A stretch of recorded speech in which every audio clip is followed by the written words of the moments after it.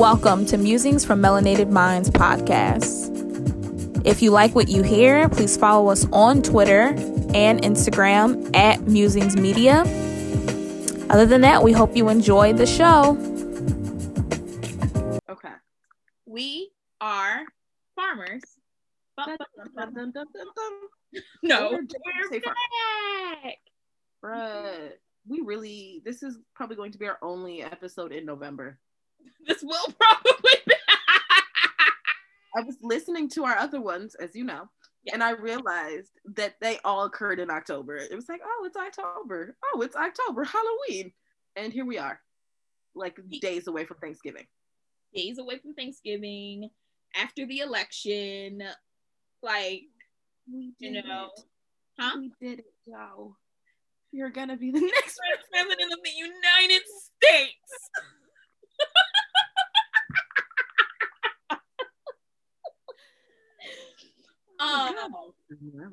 But yeah, no, I think this break was really, it wasn't intentional. Like, if we're going to keep it a full 100, it was not an intentional break, but I am happy we did take the break. Mostly because I think part of like my subconscious was needing rest and I wasn't really taking it, right? And the day that we record, I'm always exhausted by the end of it. So usually Friday's my like least like fulfilled day, if that makes sense. So it's easier to record on a Friday, right? But I don't know what it was these last like 4 Fridays, but Mama had work up the wazoo, right? And then it would just leave me mad tired.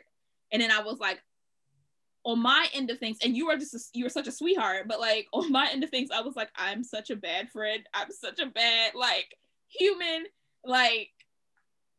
And then I was just like, no, rest. And you were always like, girl, it's fine. You literally would text me like, girl, it is fine. You go look at me and tell me I don't have to do something and make me feel guilty. Every time you're like, nah, I was like, oh, I forgot anyways. So, Lord. The ability to do nothing is my, like a small joy in life. Right. I love rest. I love relax. And plus, I feel like I was doing a lot of adjusting. There was a lot of various things happening. Right. Oh, I just remembered what my 4th talking point is. Thank you. Did you write it down? I'm writing it down right now. Awesome. I'm actually very excited to talk about this one because this one got trippy.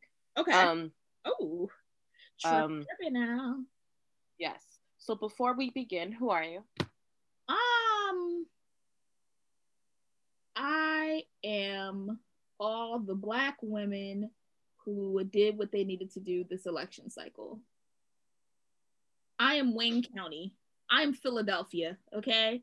I am a part of Milwaukee. All the 31% of Black people in Milwaukee. Okay? Detroit. Listen, Milwaukee and Wisconsin did what they needed to do to 31% of the Negroes, right? Wayne County, Detroit, like they did what they needed to do. Philadelphia came up, did what we needed to do. All the Blacks. I'm all the Blacks. Okay? All the Black women specifically. That was like, the Nikki song was Something Didn't Raise Me because I didn't do it all alone. We. That was the most amazing thing I'd ever seen. But what I do want to say really quickly, as we're talking about the election, was like in those first early moments when like Flint, Michigan, for whatever reason, was right on the map. Mm-hmm. And a lot of people decided to come out with their chest and like make jokes about environmental racism. Mind you, it was like 2% of the votes are in. Right. And I'm like, so, and we made the same jokes with Florida. And I don't know, I feel like it kind of felt a little different with Florida because there's sort of a general understanding that the energy of Florida is different than the rest of the United States. Right. But I think the thing is especially when you have Flint, Michigan, which is a city that was so visibly harmed by environmental racism, and your first instinct is to make a joke. And I feel like I've talked about it on here before, but I definitely feel like the internet has made it okay to laugh very easily at things without thinking about why we're laughing. Absolutely. Also, then I watched a clip where Barack Obama went to Flint, Michigan and did a gag where he drank the water, Flint tap water. And he did it twice. That's one of the reasons why I do not like Barack Obama. Like what about ethereal bisexuals and smooth legged? I don't remember what Listen, okay, as presidents go, cool, like, do your thing, but also, like, so, long story short, I went food shopping today. While I was in line, like, I picked up his book to, like, read while I was waiting in line. Now, I'm going to probably listen to the audiobook. I don't have 700 pages to give to this man. I'm gonna be honest with you. I don't have 700 pages to give, but I will probably listen to the audiobook if I can find it for the free 99, right? Get on Libby. The library app is my friend. So, because there are parts, I saw an interview that he did, or maybe it was like an excerpt from the book or something, and he basically was like, he bombed other countries because he couldn't seem soft on others, and he didn't want to be like a liberal president who did this. And I'm like, so you murdered people for that reason? I said, nah, I can't not be a war criminal, Like, I can't what? not take innocent lives. For your reputation, my guy? For your reputation? Said they're gonna bully me. They're gonna call me soft on the playground if I don't murder little brown kids. Right. Like, that's the other thing too. Like, these were definitely, don't be a war criminal, period. But these were brown people you were bombing. Let's be very clear. Like, these were brown people you were bombing. So, like, but then part of me, and I had this conversation with my mom, right? Because, like, another, like, issue I kind of have with Barack Obama is you have this huge opportunity, right? You had this huge opportunity being the first to do something, right? Now, part of me is like, he never technically told us he was going to do anything, right? No. And that's an unfair standard for Black people to hold of him, because he never. No, it's not. He never told us outside of his mouth. He never said, "Listen, Black people." Time out now. Now, this man did not tell us about his K and daddy that he does not know, and bring up all the ways he's Black and speak at these Black colleges and be about the people. Did he ever on that campaign trail? The only reason that man got to step in that house is Negroes. It's because of us. So I feel like he should feel some sort of collective responsibility. You're supposed to lift this rise. He left us. But we lifted you and you didn't help. Did he utter those words? Now, for example, here is the flip side of that. If Joe doesn't put on for Black people, I'm fine. It's over. It's over. Bro, because we don't have a government. Government doesn't exist anymore. Government doesn't exist anymore, especially because right now they're begging for money for the transition team. And let me tell you this right now. No, that money comes from taxpayers' dollars in the first place. So I already gave you that money a long time ago, boo. Second of all, you look mighty poor asking us for money, okay? When we are in the middle of a pandemic and half of us are not working, right? No. You want to know what's the best part? Joe, I'm sorry, Joe. If you're ever listening to this, we got to have a little sit down. We got to have a moment. Directly to Joe right now? To Robinette? To Joe Biden, Kamala Harris, and the rest of the potential administration. Hear me out. Potential now. The coup might happen. You got to speak into existence. The new administration. Hear me out. Y'all are contemplating student loan debt reduction. Let's talk about it. Right? Let's talk about it. You're talking about, you can't decide on 10,000, 50,000, whatever thousand. Oh, God. You haven't even made your mind up. You're still contemplating it. You said no to the Medicare for all, right? You said no to the universal health care. But you want me to give you $25? No. You better go up in there, go run up on him, and tell him, give me my money now. Run up, get done up. What do I want to say? Okay, so I saw that this is not the first, president to crowdsource for a transition fund. Barack Obama also had himself a little GoFundMe, but he also had donors that he asked. So someone said that Biden was really just using fear mongering to try and scam us out of our good money. That's the problem, because that is the biggest problem. Where's Bill and Melinda? Where's Bill and Melinda? Exactly. I don't know, girl. I feel like, and this was one of my talking points actually. I look at the state of our country. And I was even thinking about this. I was taking a shower earlier. You know how like America's known as like the great experiment or whatever? The experiment has failed. Like, absolutely. It took what, like 240 years, but down the toilet. Like, so what do we do now? Hit the factory reset button. Right? Because I will admit I didn't finish this article, but I started this article that this man wrote about what it's like to live in a country that's collapsing. And I forget what country it was, but he basically moved back to the country. The government was in full collapse. And he was like, but I went about my daily life. You know, I went to work, I bought groceries, I lived my life. And this is exactly how it goes. Things don't change. It's not going to be like a big sign in the sky unless you know who is coming back. But I had thoughts, but I'm going to keep those to myself. Doing this. We gonna talk about it. The point is when you see celebrities arguing over whether you should donate to campaigns versus giving to food banks, and how believing in democracy helps more than the actual people who are in direct need. But then there's so many people who are in so much need, and it's like, what are you doing? You want me to give you money for you to do nothing with it? You want to transition to power to continue to fail us?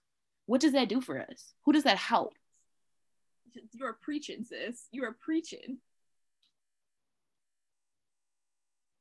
And on that note, today I am Queen Elizabeth's tutor. I'm watching The Crown. I clearly know. And I have thoughts about that. That's my new nuance November. But what I will say is, just really quickly, this household here loves and respects Princess Diana. That is my princess.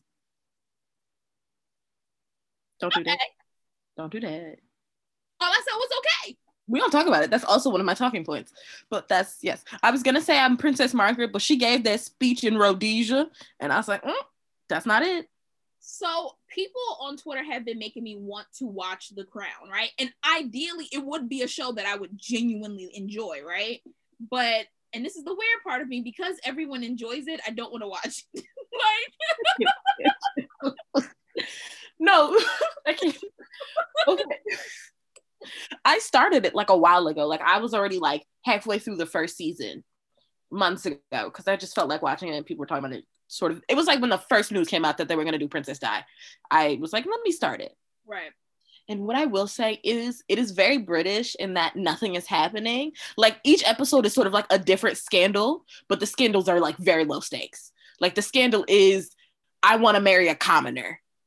And that whole episode is about wanting to marry the commoner. And so I stopped, because I was kind of like, all right. And then when Twitter wouldn't stop talking about it, I was like, am I really going to sit here and watch a show about my colonizer? That's real. Like, when this show took place, my people were colonies. We were colonized. And I don't know how I feel, but I'm watching it and I'm still kind of here for it. Okay. It makes me want to, like, it's making me think more fancy. Like, I was writing an email earlier and I wrote Endeavor with a U, and I was like, this feels correct to me. Oh, come through, random use. I love random use. Like, bro, ask me to spell flavor. Let's do it. Absolutely. Yeah. But yeah. Listen, though, I will give it a shot. I need a drama to watch anyway. So, and I'm trying not to watch the same show over because of, I know what's going to happen. So I'm put at ease. I need to like expand my palette a bit. Ooh, so what have you been watching? So I've been watching Schitt's Creek. Sure.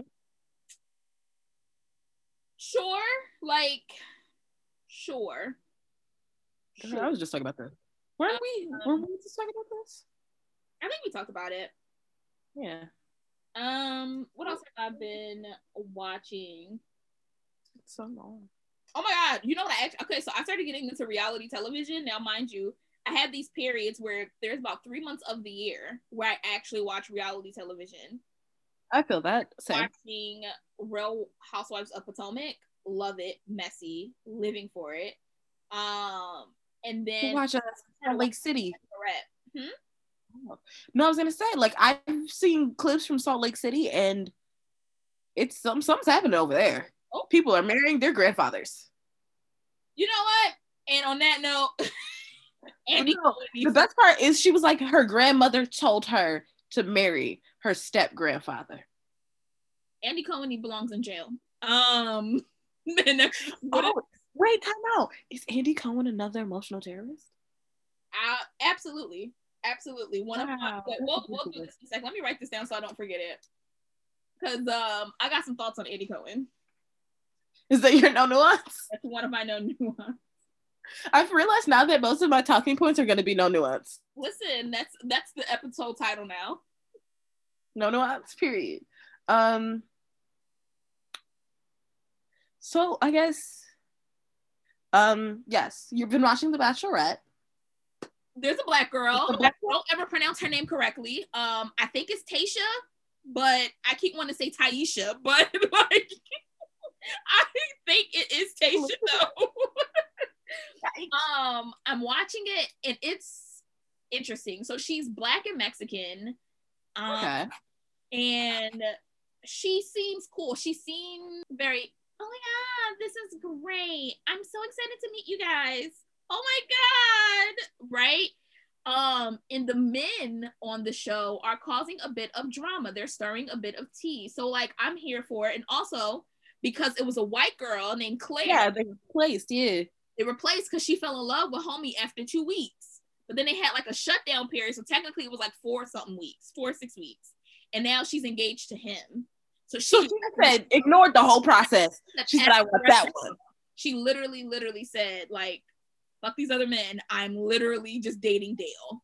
And like, it got engaged to Dale. And, you know, she's some roses. He reminds me of my dad, and my dad's dead. And I'm like, girl, this ain't sitting well with me. But go off, I guess. Marry a man that you've known for 4 weeks. Maybe it is one of those things when you know. I don't know, clearly. So yeah, then they replaced her, but they didn't replace the men. Okay. So the men were originally for this white lady, and now this black lady now this black lady is the Bachelorette. And listen, and you have some men who are like, I had real feelings for Claire and bada bada boom ba ba ba, and I'm like, it's been 3 weeks, y'all, calm down. But then you have some men like, you know what, I'm here to give love a chance. Now the black men perked up when they saw her, right? Because they're like, yo, baby, because you know the black men last maybe 3 weeks on The Bachelor and then they leave. They said they're gonna make it on television. Like, nah, we about to be hometown dates, baby. Like so I'm watching and I'm like, oh, but I'm relatively certain she's going to pick a white man to procreate with or like date or whatever, engage, whatever she chooses to do at the end of this. I'm not mad at it. Go off, sis. But yeah, there is one white man on there. Fine. Like, I don't understand it. What's his name? It's his name, Steven, but I could be making up a generic white man name. What's his name? Also, she was married. This is the tea. She was married. I'm pretty sure her ex-husband is coming. I'm relatively sure her ex-husband is coming on the show. How'd that work? They just bring exes on?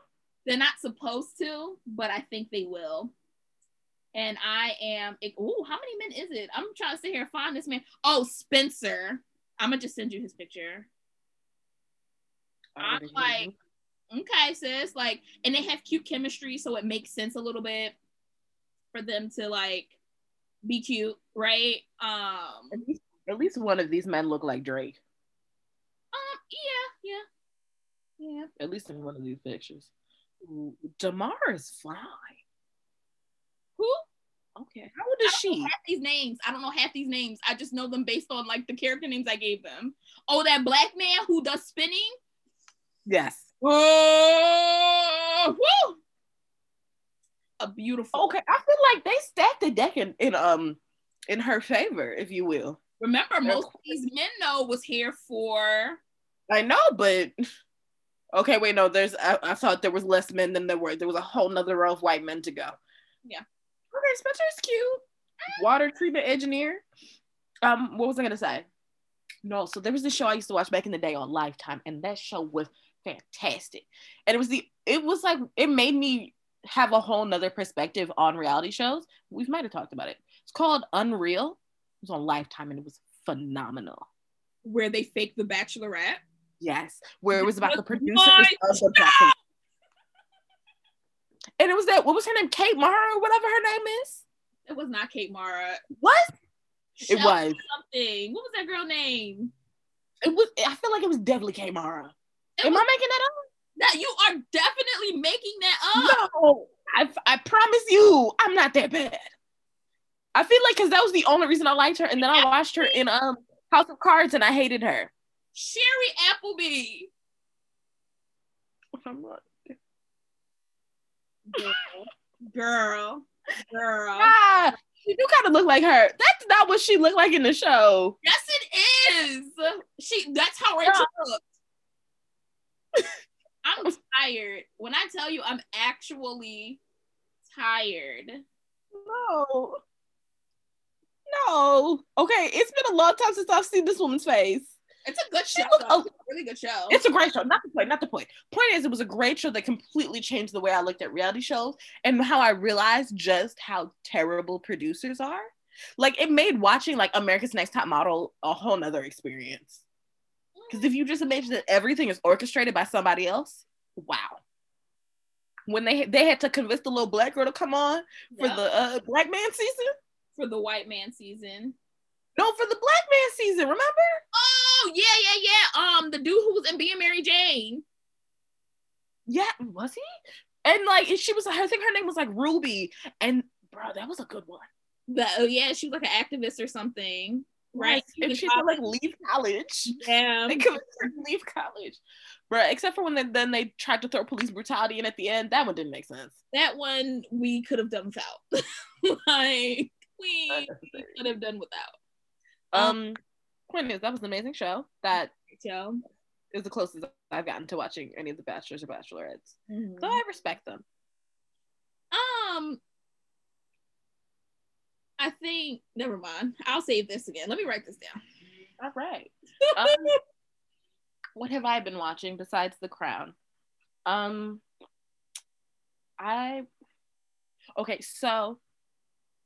I watched our good sis Olivia Shantae Benson.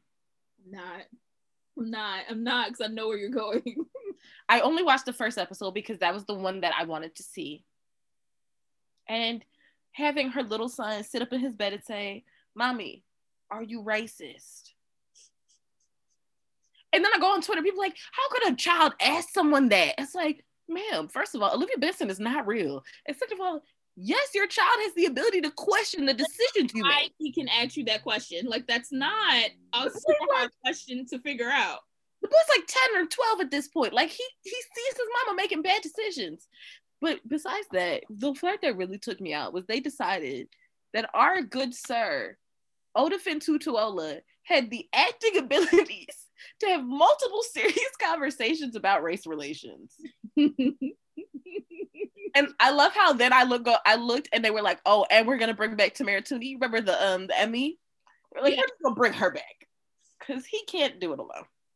I don't know. I think overall it was a very interesting episode, especially because they did the whole thing where they referred back to that episode where Paula Deen shoots a little black boy, which that happened. But I don't know. I think the part of me wants to sort of follow the season and see if they actually hold Olivia Benson accountable for her decisions and her like collusion with the honest threat to society that was Elliot Stabler. Real, very real. But also, like, I feel like the thing about SVU that's very different than Brooklyn Nine-Nine is SVU function as sort of propaganda that doesn't work. Like, it did, but it didn't. Okay. Like you watched it loving these characters, knowing that what they were doing was wrong. Okay. And I think that's sort of a very interesting sort of thing to navigate.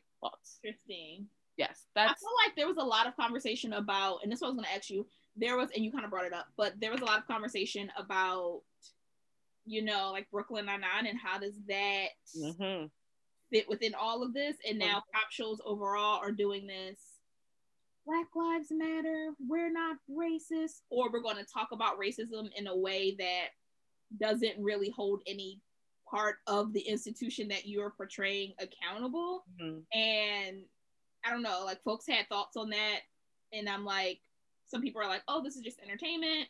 Other people are like, nah, like this is a serious, real thing that needs to be discussed. Where do you fall on that spectrum? Oh, absolutely. And I tweeted about this. I absolutely think that our TV shows, particularly our cop-related shows, have a responsibility to have this conversation because actual cops aren't. And I feel like, especially for those people who, when they hear abolish the police, and they're like, no, not my heroes who save lives. But then you see these cops that you actually know and are familiar with, and you see them actually having these conversations. And that's the one thing I did enjoy about this episode of SU, particularly because like Olivia's superior is a Black man, and it was they had this whole thing where it was like, we were by the book, and then her superior is like, well, the book got us here. And basically that whole idea that there's this old guard that is beholden to the way things are, and that they're going to do these sort of performative placeholder options, like throwing Olivia Benson under the bus so that real systemic change doesn't have to happen. Okay. So I feel like if we continue to have those conversations, and you can be like, yes, you love this police officer, but you can also see how, one, they're part of a system that harms people, but also how they too are participating. And what I really liked was they had her go to IAB. Because you know how this show always every cop show sets up IAB as like the bad guys. The bad people. IAB is the worst. And it's like, no, they exist for a reason. They're supposed to hold you responsible. So she goes to IAB. She got her we had everything right. He had warrants. And the lady stopped the tape, was like, I'm going to stop you here. She said, I've heard it this like two different ways. Either the person has to like hide the fact that they are visibly racist and hate being reprimanded by a Black person, or two, they're like, oh, I'm sorry, I didn't know, I don't have biases, I'm good, and is it willing to then take that next steps to see their responsibility in the matter. And it was kind of frustrating, but I guess made sense for like the whole point of the episode was for Olivia Benson to realize, I do have biases and I do need to do something about them. Because the best thing that little boy said, her son said, was, did you apologize? Like, that was the first thing out his mouth after he asked if she was a racist. He was like, did you apologize? He's like, because you taught me that when you do something wrong, you apologize. And she's like, well, there's a lawsuit. He's like, well, no, apologize. So you know what she did? She took her little butt and she apologized. And like, no, that didn't mean anything. Like, that doesn't mean anything in the grand scheme of things. But at the end of the day, it's sort of that taking that next step beyond, well, it's not me, or maybe it's me, but I still need to figure out what that means, to actually doing real action. Denial. You move outside of that realm of denial. I get that wholeheartedly. Yes. And I have had a lot of thoughts about like these big primetime shows in the time of coronavirus. Oh. But the only other one that I will bring up is Grace. Absolutely, my dear. Watched it, but I Meredith know Grey. Happened.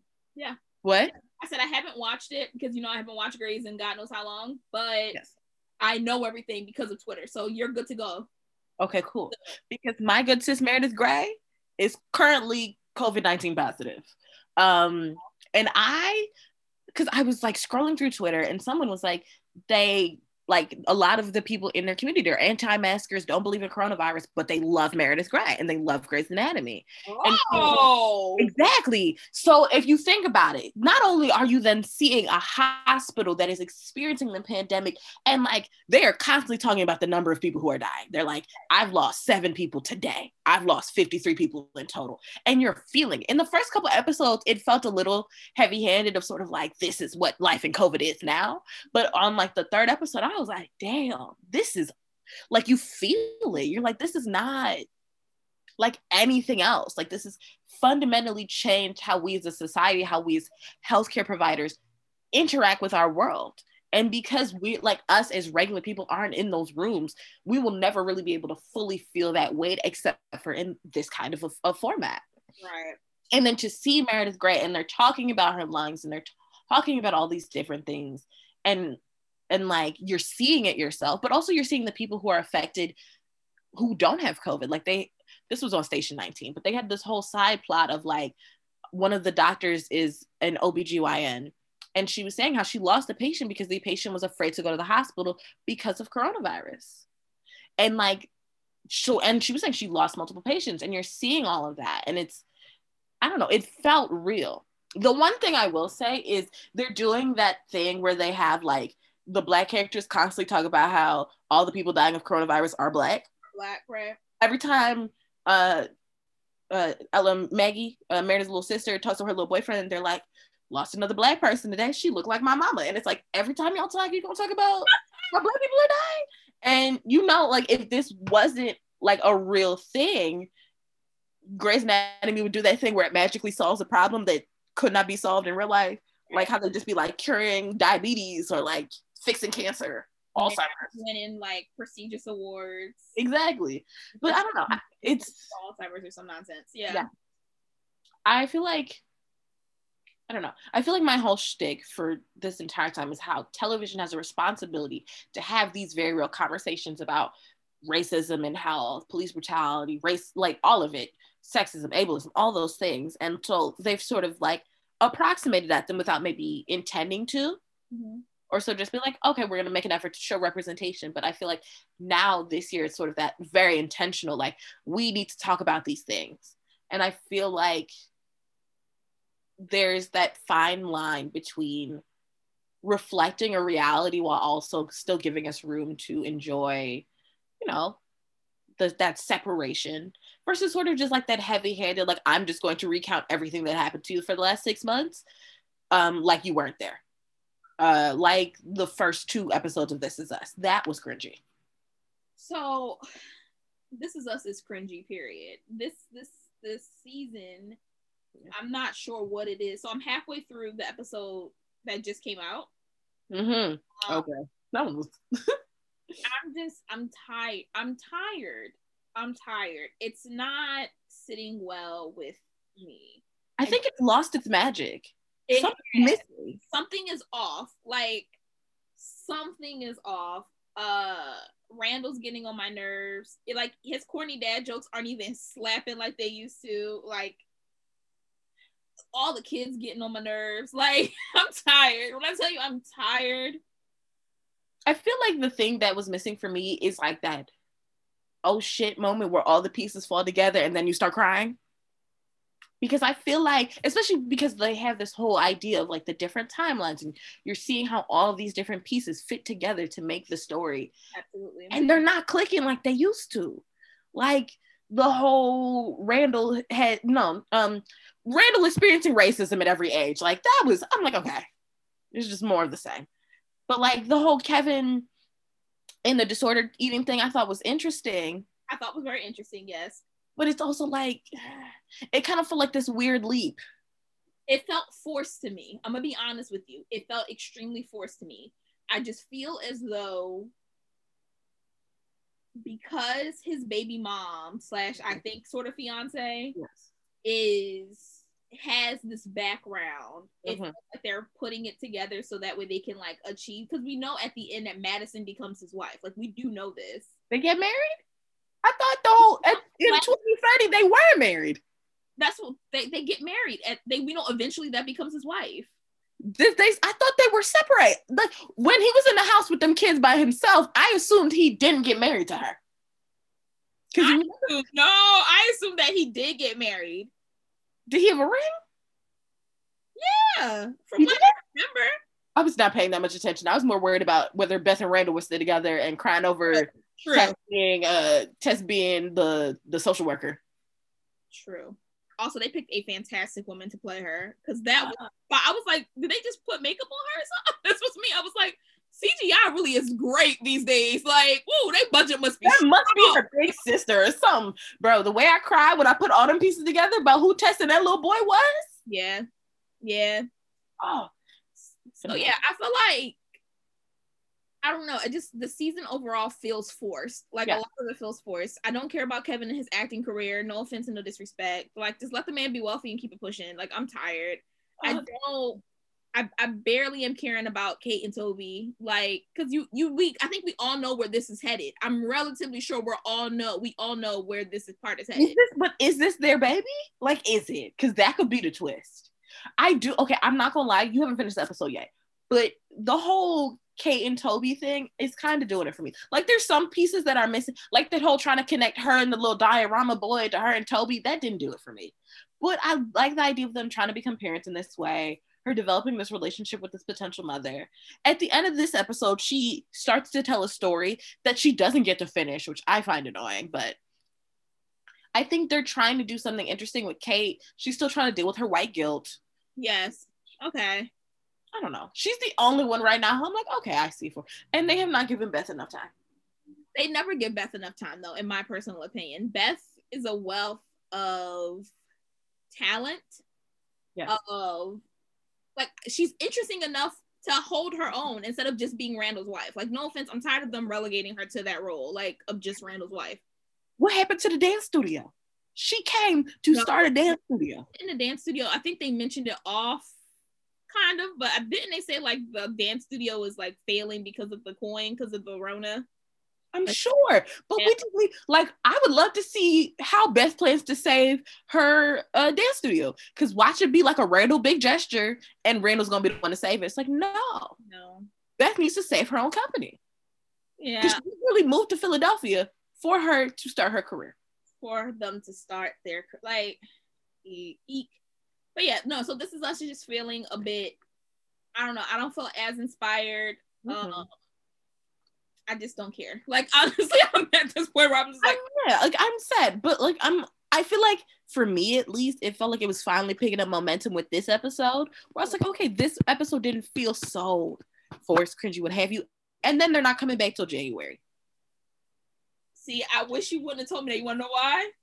Why? Because you done after this? My first thing was this. I was like, you know what? I could just power through this episode. Let me start from the beginning and just like finish this episode. But now just tell me it's not coming back until January. I'm literally going to wait until the episode, like the day before the episode airs to watch finish the episode.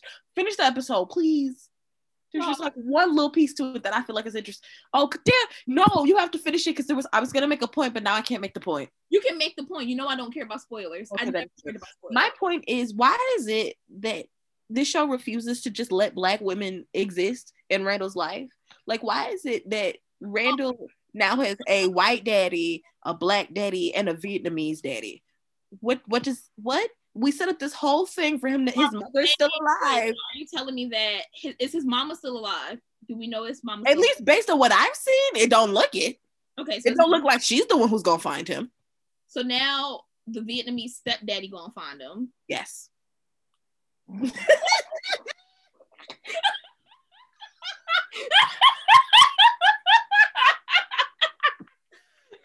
Sure, wonderful, beautiful. I'm sure he's an amazing man. Why? I'm having 15 dads. I'm tired, okay? Damn, can he give me one? Like, damn. Like, I'm tired. This is why he don't know how to treat Beth right. At all. Like, I am exhausted of the show. Now I am going to watch it just so I can get exhausted again. Like, just wait, did you get to the part where Malik messes up? Where he takes off his shirt and shit in front? Yes. Can you imagine if I'm not going to pretend like I know the names of any of our city council members. No, a couple of our city council members, but I'll keep that to myself. But can you imagine if one of our city council members just got naked on Facebook? Like, that's really what happened. You know what I would say? I would be like, you know what?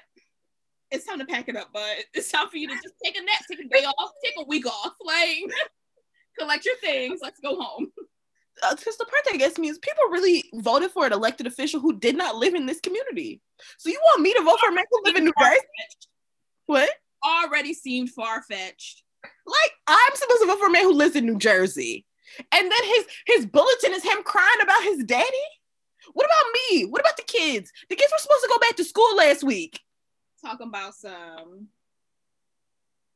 Remember, he only got the position because he owns the building that his daddy used to live in. Yes. And have to be specific that his Black father, because apparently he has 15 fathers now. Like, but the part that gets me is he decided to run for office because it was too hard to fix the building. Did he ever finish the building? Did we ever go back to that building he tore up? No, he did not. You know he didn't.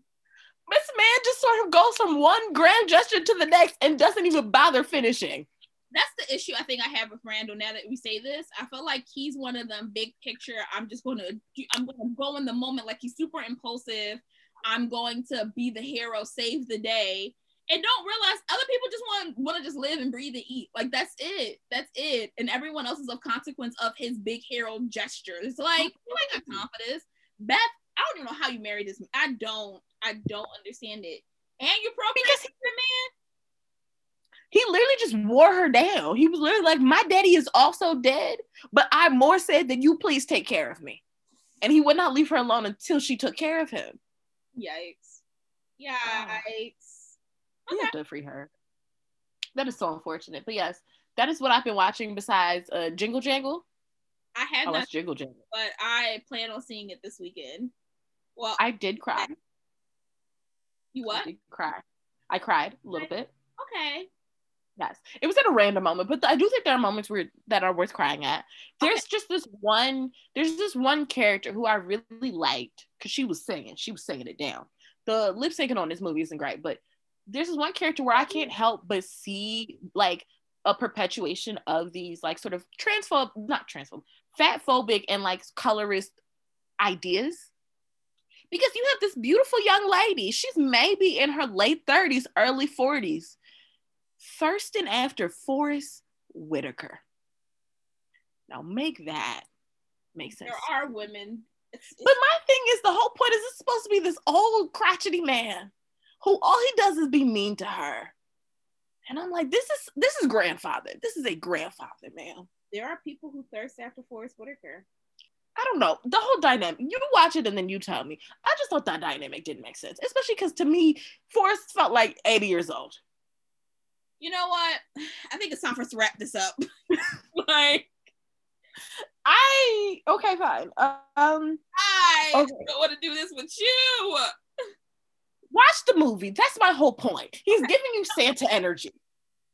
I will watch it. I will give you my firmest opinions. And we'll go from there. Jingle jangle, whatever. I'm excited. For it. I will say this. What I will say is I did appreciate his little singing voice when he had to sing a little bit. It was pretty good. But Anika Noni Rose blew that out the water. Because she's talent. So fun fact, actually I have it's not even a fun fact. It's a point of pride for my household. So my mom back in, I want to say it was 2014, April 2014, she went to see A Raisin in the Sun on Broadway. Yes. And so, and at the time, everyone knew Anika before Princess and the Frog, right? Like everyone was going ham for it. And my two younger sisters, who were itty bitty, they were tiny not tiny, but they were young at the time. They're little, yeah. She like stopped and wanted to take a picture with them because they were cute. And like you could not tell my mother anything for years. So even to this day. So Anika Noni Rose saw your siblings and said, I want to take a picture with them. Because like she was walking, how like they walk out or whatever. And like she wasn't finna do any of the pictures. She wasn't finna do any of the autographs. She smiled, waved, but then she stopped, looked at my two younger sisters and was like, and my mom was just staring at her. And like, she's like, I'll take a picture with them. Like, yeah, cool. And she took a picture and then walked and like did whatever, like got in the car or whatever. You can't tell my mother anything. I would love to see this picture. I'll show you. Princess Tiana said my daughters were beautiful. And I'm like, okay.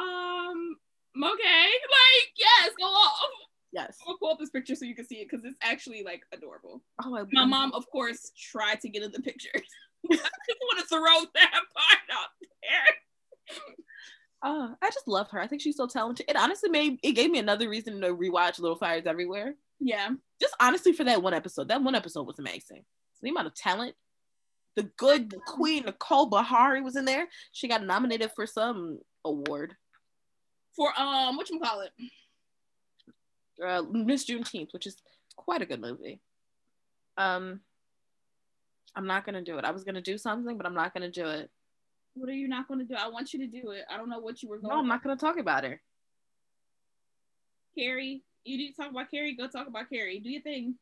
No, I'm not going to do it. No, fine. So point is, I was on Twitter chilling. Oh, you know what? No, this is what I want. No, you know what? That's gonna be my no nuance November. Okay. That's what I will say. Point is, yes, that's what. Yes, what I will say, not as a segue, but one of my talking points that I feel like is more of a story or a concept that I want to ask you about than a statement. Have you heard of quantum mortality or quantum immortality? Girl, no. What is that? Right, because I was talking to my friend about it yesterday, and I had a moment where I realized I might have experienced it, and it freaked me out. Okay, no, share. I need to. So quantum mortality or immortality, I forget which one it is. Point is, the whole concept was that there is no such thing as like death. The way it works is that when your body or spirit dies or has a near-death experience, what's happening is you're then splitting off from whatever timeline in which you would have died, and then you just enter into a new one. And you keep going. Sounds really interesting. Right? I didn't do too much research, but it was sort of like that idea that like when you have those near-death experiences, when you sort of see the light, that's what's happening is you sort of just like, it's like, oh, you messed up here, we're going to try again over here. And like, we're talking about how like, I feel like a good way to sort of visualize it and understand it, though a bit more extreme, was like, Rick and Morty did this. So the way they did it was like, the universe, the timeline that Rick and Morty were on, they messed it up so badly that like Earth was about to cease to exist. So what they did was they hopped to a different one that was basically the same as their own, murdered the versions of themselves that were there, and then just kept going from there. Yes, that's how they did it, but they're dark and morbid and all those things. Right. So you feel like you've experienced this? I feel like I've experienced this. Okay. Because if you feel comfortable. I'll talk about it some. Okay. So like when the way this started was I was talking to my friend about how when my birthday felt like it was somebody else's birthday. And I was like, I don't really know. These past 2 years, I've had a lot of experiences where I'm sort of just like, things don't feel real. It's sort of like so many different things have happened. You know, like that whole feeling like, I don't know, there was a shift in the timeline, if you will. Mm-hmm. And so then I started talking to her about this idea of quantum mortality and how like around my 21st birthday, I had this experience where it sort of felt like, I don't know, like I was born again. Like there was just like a radical shift in my experience of myself and my existence. And then I was like, wait, what if that is because whatever version of me in that other timeline, something happened and she had to hop into this one. And so who I am right now is whoever I left behind. And then I had this whole like, what if moment, but I don't know. It's just a thought, but interesting. I think that's a really interesting concept too. And so she was sort of like, what if the reason why it doesn't feel like your birthday feels like somebody else's birthday is because in the other timeline, that wasn't your birthday. Yes. Right? And then I was also talking about how like, yesterday was my Jesus birthday because yesterday was the 2-year anniversary of when I accepted Jesus Christ as my Lord and Savior. And like, she's like, maybe that's your birthday or something. I was like, you know what, that could be. Maybe that would be it. That's awesome. Yeah, it was a very interesting idea. I don't know how I feel about it. Because, you know, I can't go too far out because then I get scared. No, that sounds interesting. I will say from what you described, I don't think I've experienced something like that. But I don't know. I think it'd be cool. I feel like it'd be a really unique experience to do so. You know what I mean? Yes. That sounds interesting, though. It was definitely something. So it's something I wanted to share with you because I know you like when we talk about the 4 and the 5D. Yes, absolutely. That's my jam. Like, this is for the birds. Like,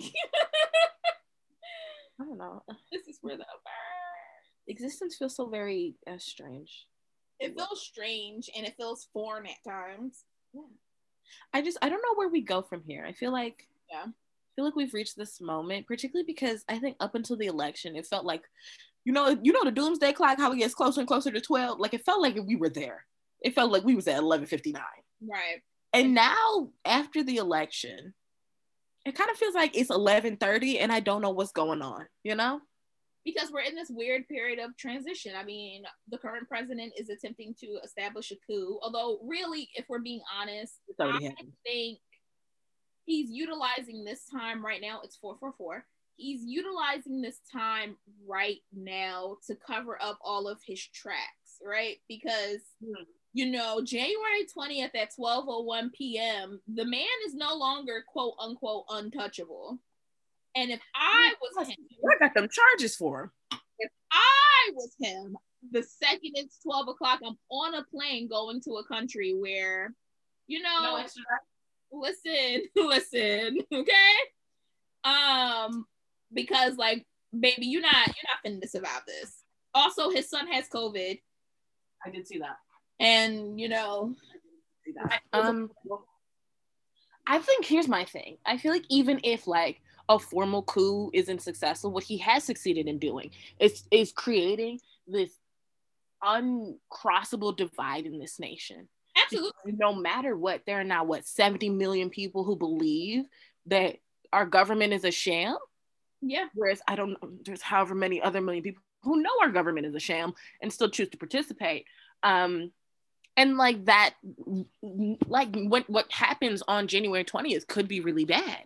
Like I saw that thing that was like, how then do we have an inauguration? Because if they don't want people to show up because of COVID, inauguration needs to be canceled. Yes, but here's the thing. Get together. Here's the thing though. If Biden supporters don't come, you know who is going to come? Trump supporters. Yeah, and so then you have another million mega march, and they're going to claim, oh, there's no riots, no protests, no violence, but multiple people were stabbed. Yeah. You have this little boy out on $2 million bail who bought his gun with his stimulus check. Like, what? Yeah. We are now a nation divided, and I don't know how we get back from that. So I talked about that on my Twitter the day, it was like 2 days after the election or something, or a day after. Long story short, Andrew was like, we have to talk about the fact that at the time it was 64 million Americans. We have to talk about, or 68 million Americans. He was like, we have to talk about the fact that 68 million Americans, like we need to understand the why. And I was like, the why is not difficult to figure out. They're one of three that have happened. People fell into one of three buckets who voted for Trump. They either decided to put humanity over the economy, right? They decided to put the economy over humanity, yes. Or they themselves did not care enough about racism, about xenophobia and everything else. They didn't care enough about it, therefore they're complicit in it. Or thirdly, they are themselves racist, they are themselves sexist, they are themselves xenophobic. And they fell into those three buckets, in my opinion. And that's when Joe talks about healing a divided America. I don't really know how he intends to do that, because there are literally 70 million people who said Trump is our guy. And I think part of the problem is you had these people, regardless of what bucket they fell in, who were finally felt seen and felt heard. Because if you think about it, this was the point of race. Like, this is the reason why race exists, is so that we can alienate a particular group of disenfranchised white people, right, and tell them that their political interests align with our economic ones, our being rich white people. And the problem is then you have this man who truly could not care less about them, who then decided, I'm just going to make you feel good. I'm going to see you. I'm going to acknowledge you. I'm going to say all the things you want to say, especially now that we live in this post-liberal, post-racial society where you can't even say anything anymore. And I'm going to say all the things that you've always said because that's all you've known to be true. And then you have these people who are trying to take away your way of life, who are trying to, and like, my thing is we don't need to sit them down on 2020 or give them more of a platform, because that's because that's part of the problem. Like, I think the problem is like, what do we do when their platform is fundamentally on the lives and backs of marginalized people? Like, yes, you are also marginalized and we need to do something about that marginalization, but how do we get to you when all you're worried about is that performative act of, I'm going to make you feel good to distract you from the fact that you don't have what you need? Exactly. That's a word. That was a word. Like, I don't know. I feel like this election, never mind, I'll save that because that's one of my no nuance. I'm so excited. I feel like that honestly, do I have anything else that I can't turn into a no nuance? No, not really. Do you want to go first, or you want to go back and forth? How do we want to do this? Before we go into our segment of No Nuance November. So for those who don't know, it is in fact, as we've said several times, yes, No Nuance November. And how that works is you just provide an opinion statement, fact, if you will, and provide no explanation. I think we can if we would like to, but you don't have to. The point is, it stands how it stands. Right. Would you like to go first? I think you can go first. Okay, here's my first one, because this is something I've been thinking about. Okay, I have several, but this is where I'll start. I feel like the concept of parasocial relationships allow us, myself included, to be way too comfortable with people we don't actually know without the sort of boundaries and rules of actual relationships. Absolutely. And a little bit more on that is like, I want to be nicer to the celebrities that live rent free in my head, but I don't actually know, because I feel like I just will talk out my chest and I don't know you. I don't know your circumstance. I can't relate to you. And I want to be better. Right? Like the whole point of this podcast came out of that, but I want to do better because I really will just judge and judge and judge, and I don't know you. Okay. Yeah. Will I succeed? I don't know. I'm a work in progress. Yes. Okay. You want to go? Okay. So I feel like we always talk about the bad of a Trump presidency, right? And you know how it was going to be the worst thing that happened, X, Y, and Z. But his presidency did one really good job. It explained how racist this country is, right? And for that, I am genuinely thankful for moving into this is a post-racial society. Black people don't have it hard. Everyone is equal. We're America, okay? We're America. Anyone can survive here.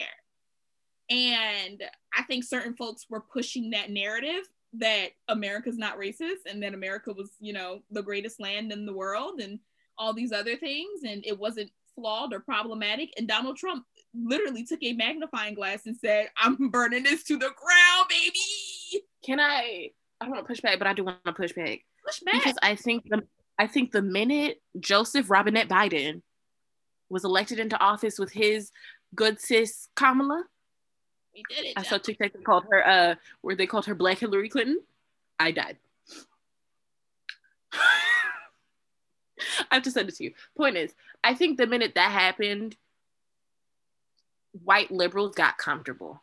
Oh yes, everyone's becoming complicit. I think that's absolutely, and I think that's the frustrating part. That's my only frustrating part is now, it's like that. There's even that divide between the us and them of racism, of sort of like, I'm not a red hat MAGA wearing racist. Like, I'm not carrying tiki torches. Therefore, I'm not the capital P problem. Right. And so I feel like when you try to parse out and you have people talking about like spicy white or people that happen to be white or right. I literally a line in SVU was, I'm not one of those Karens about a white woman who called the police on a black man for no reason. And so we're aware of sort of those layers, but it's like, what does it actually mean then to really stand up and be like, no, this is a systemic problem and we are all complicit in it. Right. Every single last one of us. Yeah. That's real. But yes, oh no, I would say, I do think for all of that is happening, I do see people becoming complicit again and thinking America's back to being great, right? Mm-hmm. I do think there are people who did wake up and see like, oh shit, like this really isn't the land of all greatness, right? And started to recognize, and I think really with Generation Z and maybe the later half of the millennials, a good portion realizes that like shit's not sweet, right? And I think that is where I'm thankful for it. You know what I mean? I agree. I feel like for those who are willing to actually wake up, it's like, oh. It's like, oh shit, yeah. Obama did nothing. I think even like, and I feel like what I've appreciated is I feel like the people who are already leaning left are now truly radicalized. Right. Like people are like, oh, we still need to get over our love affair with Barack. It's like, girl, most of us been new. I remember when they rolled the big TV and swore that man into office. I also know that man is a war criminal. Like I'm good.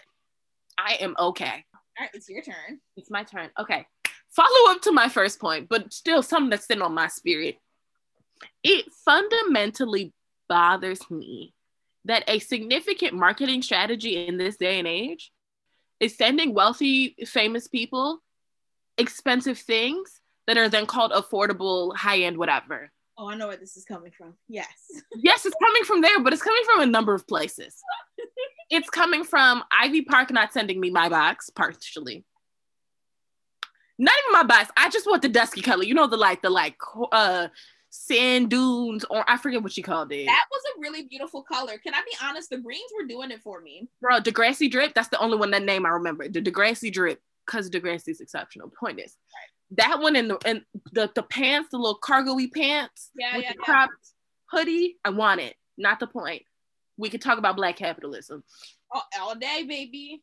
My point is, that's one of my no nuances, but go ahead. My point is when I look on, because I feel like this is sort of that intersection of celebrity culture and influencer culture, where it's like, I don't have to have ads anymore. I could just give famous people my clothes and have them try it on. Mm-hmm. And then it's sort of like, and then to make it seem like to diversify, I'm going to send it to influencers. And like, I think, yes, we're sort of getting closer to something that looks like marketing for real people. Like when you send Ivy Park to Tabria, who spent thousands of dollars pretending to be Beyonce for Halloween, or even Rolling Ray. Like Beyonce selling Rolling Ray a box, that to me felt correct. Especially when she said, yeah, when I check up on you like I do. And it's like, yes, yeah, absolutely. Yeah. But then it's like, okay, I'll do it. I love how it's no nuance, but here I am. We're providing the nuance because we want people to understand our take. Go ahead. Guys. I hate this, but I have to stay on brand. Carrie came out with her new capsule collection for this jewelry brand, Ouray. Mm-hmm. And it's called Lion Pride. And she's like, I sent it to my lioness pride. And the jewelry's cute. And I'm like, I really like that. It's a Black owned brand. It's 2 women. There's a message, And then they're like, this is like fine jewelry at an affordable price. Mm-hmm. It's accessible, whatever. Starting at $150. That's where they start. I was looking at like other jewelry. I was like, oh, this is a cute little bracelet. $1,500. What am I doing with a $1,500 bracelet? What? With a $350 earring. And then you're gonna go send it to all these people who can afford it to try and get me, the everyday consumer, to purchase that. Or even like Telfar. Like them Telfar bags are so cute. Everybody and their mama was talking about them and how they wanted them. I was like, and they were like, oh, the whole thing is it's accessible, it's affordable to everybody. So I'm like, let me go see about this bag. $250 for this purse. It's okay. I will say this about, so I tried to get one of those bags, right? This was like a couple months after we had graduated. Mm-hmm. And I was like, this bag is cute. This is got to be my adult bag, like, period. Saw the hunter green, was getting that hunter green. No one was telling me about anything. Your color. Of course, I got on the site at the time. Mm-hmm. Sold out already. Yes. And then I started seeing the resale, and I'm seeing $600, and I'm like, listen, I'm not paying that for vegan leather. Like, I'm not doing it. Like, I'm not. So, and I want to support Black-owned businesses. I definitely do. But no, thank you. I'm not doing it. And then it became a thing that just like everyone, a mom and cousin had. You know what I mean? And I was just like, once again, I'm a person who I don't want it. You don't like things other people like. I don't want it now. But yes, that's me. I don't even know then what the answer is to that whole idea of sending people things.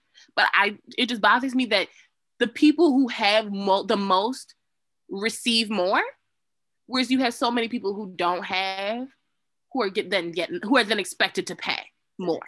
Exactly. That's yes. Exactly. Yes. Your turn. Okay, so I'm a swing it left. Andy Okay. Cohen of Bravo, creator and producer of many of the Housewives or all of the Housewife franchise. Yeah. Is the Ryan Seacrest of Bravo. Yeah, on Bravo is especially when it comes to terms of the Atlanta franchise, the Potomac franchise. I did notice that about Potomac. And I haven't. Oh, don't make me do this. I was trying to be good today. I'm just saying, like. No, I feel like I have to. I feel like Atlanta gives me field energy and Potomac gives me house energy. Oh, look at the cast. No. Look at the cast. And that's why you felt that energy. No, exactly. Because the one thing I know is that Potomac got light-skinned women. All light-skinned. The first thing my mom, who is a light-skinned woman, was like, why are they all light-skinned? And I was like, making sense. Like, I don't know. Like, and their issues are odd to me. Wow. My favorite character thus far, granted, I've only seen season 5. I want to make that clear too. I don't know their backstory from 1 to 4. My favorite character right now because they're human beings. So they are playing themselves. They are playing the character of themselves. Let's not forget that. My favorite is Ashley. She's the one married to the super rich white dude who be. He's the one who be touching people? Yes, but we don't know. Okay, so once again, I saw that video. He was touching people. I did not see season 4, so I don't really know, right? All I know of season 5 is that he might have cheated on his wife, although I'm 100% certain he cheated on his wife. He's talking about I was drunk and I woke up in the bed with my underwear on. I don't know about that, but what I saw was him smacking the producer's butt as he walked by, and then him claiming, "Oh, I brushed up." No, sir, you faux palmed. So there you go, right? Ashley is his wife, and she is an interesting human, to say the least. Part of me really wants to like her because, like, she's like a crystal light and love. Let's do yoga and eat something type of woman, and I'm like, I can get behind this. Yes. And she's probably the least messiest of the team because her husband causes enough foolishness for them. He was the storyline. Okay. Right. But yeah, Andy Cohen, it allows for all of these things to happen. He causes the tea, the drama. He withholds money from them when he decides to not hire them for a season. And he stirs the pot in the drama and he makes money off of this. So that's my take. And on that note, you know what? I'm going to go with a light one. This is going to be a light one. So light. Because I'm not even going to touch that. What I'm going to say is every time I see Viola Davis, I know, one, that God is real. And two, that 2020 is her year. Because Mama is glowing like she has never glowed before. Yeah. Honestly, I don't know what it is. Maybe some in the water. Maybe Julius is just giving her what she needs. Point is, down. Viola is glowing. Like every time she put a picture on Twitter the other day. She was like, Genesis took this. I was like, yes, you look fantastic. Genesis probably like 12 at this point. Right. We're so happy like to see. A photographer. Okay. Absolutely. Yes. I had a thought mid-thought. I hate when this happens. Oh, my bad. Don't remember. Point is, we love to see it. Also, I just watched Doubt, and Mama got an Oscar nomination off a singular scene. Here I am thinking she in the movie. No. It's one scene. That movie also, I'm so happy you saw it because that movie messed with my mind. Because I don't know how I feel anymore. Who did she doubt? Are we doubting God? Are we doubting the church? Are we doubting the man? Did he do it? Did he not do it? I think that's called doubt because there are multiple entities that you can have doubt in, like different institutions and humans you can have doubt about. Yeah. It's so layered. And also, this is going to be my two-parter because I have to bring them up in the same sentence because I think they are both equally as amazing actress. I think Viola invented acting. I think Meryl Streep is the greatest actor alive. Yeah, I can believe that. Yes. I can believe that. I'm sold on that. I can actually, I'm getting behind that. Yes, because absolutely, the way Viola has control of her snot, she invented acting. But the way Meryl Streep can become 55 different people. And literally, like, it seems like Mama don't have to try. She don't. She breathes. She's so much. Like, her and Big Little Lies proved to me that the Meryl Streep of everywhere else, I was like, I was taking that for granted. Because Big Little Lies, Meryl Streep? Yeah. What? That was some next level acting. Point is, yes, that's my two-parter. Okay. Okay, so I'll give you a lighthearted one because maybe mine are a bit. No, go for it. I just feel like we need balance. So I 120% trust a man who like loves cats over dogs. Hear me out. Yeah. Dogs are thirsty. They want to be loved, right? So you don't have to put the effort in. Cats hate you, right? And will only use you when they want to eat, right? And will sometimes be your friend when they feel like it is time to be their friend. Not because you want them to be your friend, but because they decide it's a thing for them to do. Yes, I concur. So that means you have to work for love. If you can work for love and you don't just want a handout, I can get behind it. Do you prefer a man with dog energy or cat energy? Oh, I want you to have dog energy. Let me be clear. Because I want you to be thirsty for love with me. Let me be clear. Let me speak this out into the universe properly. I don't want you to be thirsty for love everywhere because that means you're about to start cheating, right? I need you to. You can't be a dog. You just gotta feel like a dog. Boom. Put that on a t-shirt. Put that on a t-shirt. Oh my, no. I have to tell you, my friend and I, we were talking about a different t-shirt we were making, but I've decided I'm no longer going to just say this statement willy-nilly, so I will tell you what I'm putting on that t-shirt later. Okay. Because I believe I give you dog raised by cat energy, and what I desire is cat raised by dog energy. Does that make sense? Dog energy. You know what? That might actually hit hard because you still have the innate nature of the dog. You still have the innate nature to love. But you were raised by a cat who told you not to care. So I can get behind that. I absolutely can get behind that. Because I firmly believe I radiate dog raised by cat energy. Because I'm very exuberant, bubbly, but if you put me in a room by myself, I will have a grand old time. I can see that. The way people are like, how are you feeling living alone? I'm like, what do you mean? I'm having a swell time. Right. We do nothing. Bro, the highlight of my week has been putting up my Christmas lights and laying on my floor. I just lay at the floor and just enjoy the lights. I feel like Meredith Grey looking up at her tree, and I don't need Izzy and George next to me. I don't. I got me and Doc. I was gonna say that's it. Me and Doc, that's it. We don't even need the vet. I'm cackling, bro. Yeah. Also, completely unrelated, I've decided, me and my friend were talking, I am Calliope Iphigenia Torres when it comes to Grey's Anatomy. And did I not call that our first episode? Did you? Probably. Yeah.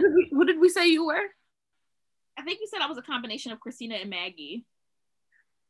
Yes, actually. Yeah. Yes. I was just like, as I asked a question like Christina, but yes, and Maggie. Yes. Oh, I love Maggie. Maggie's great. She really is. She's a little boyfriend. Great. Right? Yes. I have been trying to get my family to acknowledge that I can be annoying, right? And I don't know why. Sometimes I just like to cause pain to myself, right? You really be like, this is this horrible thing. I'm like, girl, no, it's life. You're like, no. Literally, okay, for the past maybe like 2-ish weeks, you have been like, girl, like, calm down. Well, you were like, the imposter, like, girl, you were there for a reason. You were in real where it happens. I literally was just like, I have imposter syndrome and I don't want to do this anymore. And you're like, girl, sit down. Like, I don't want to do this with you. Literally, anytime you succeed in anything, you immediately question it. I do. And I need to figure out where that comes from because I need to stop. I really need to stop.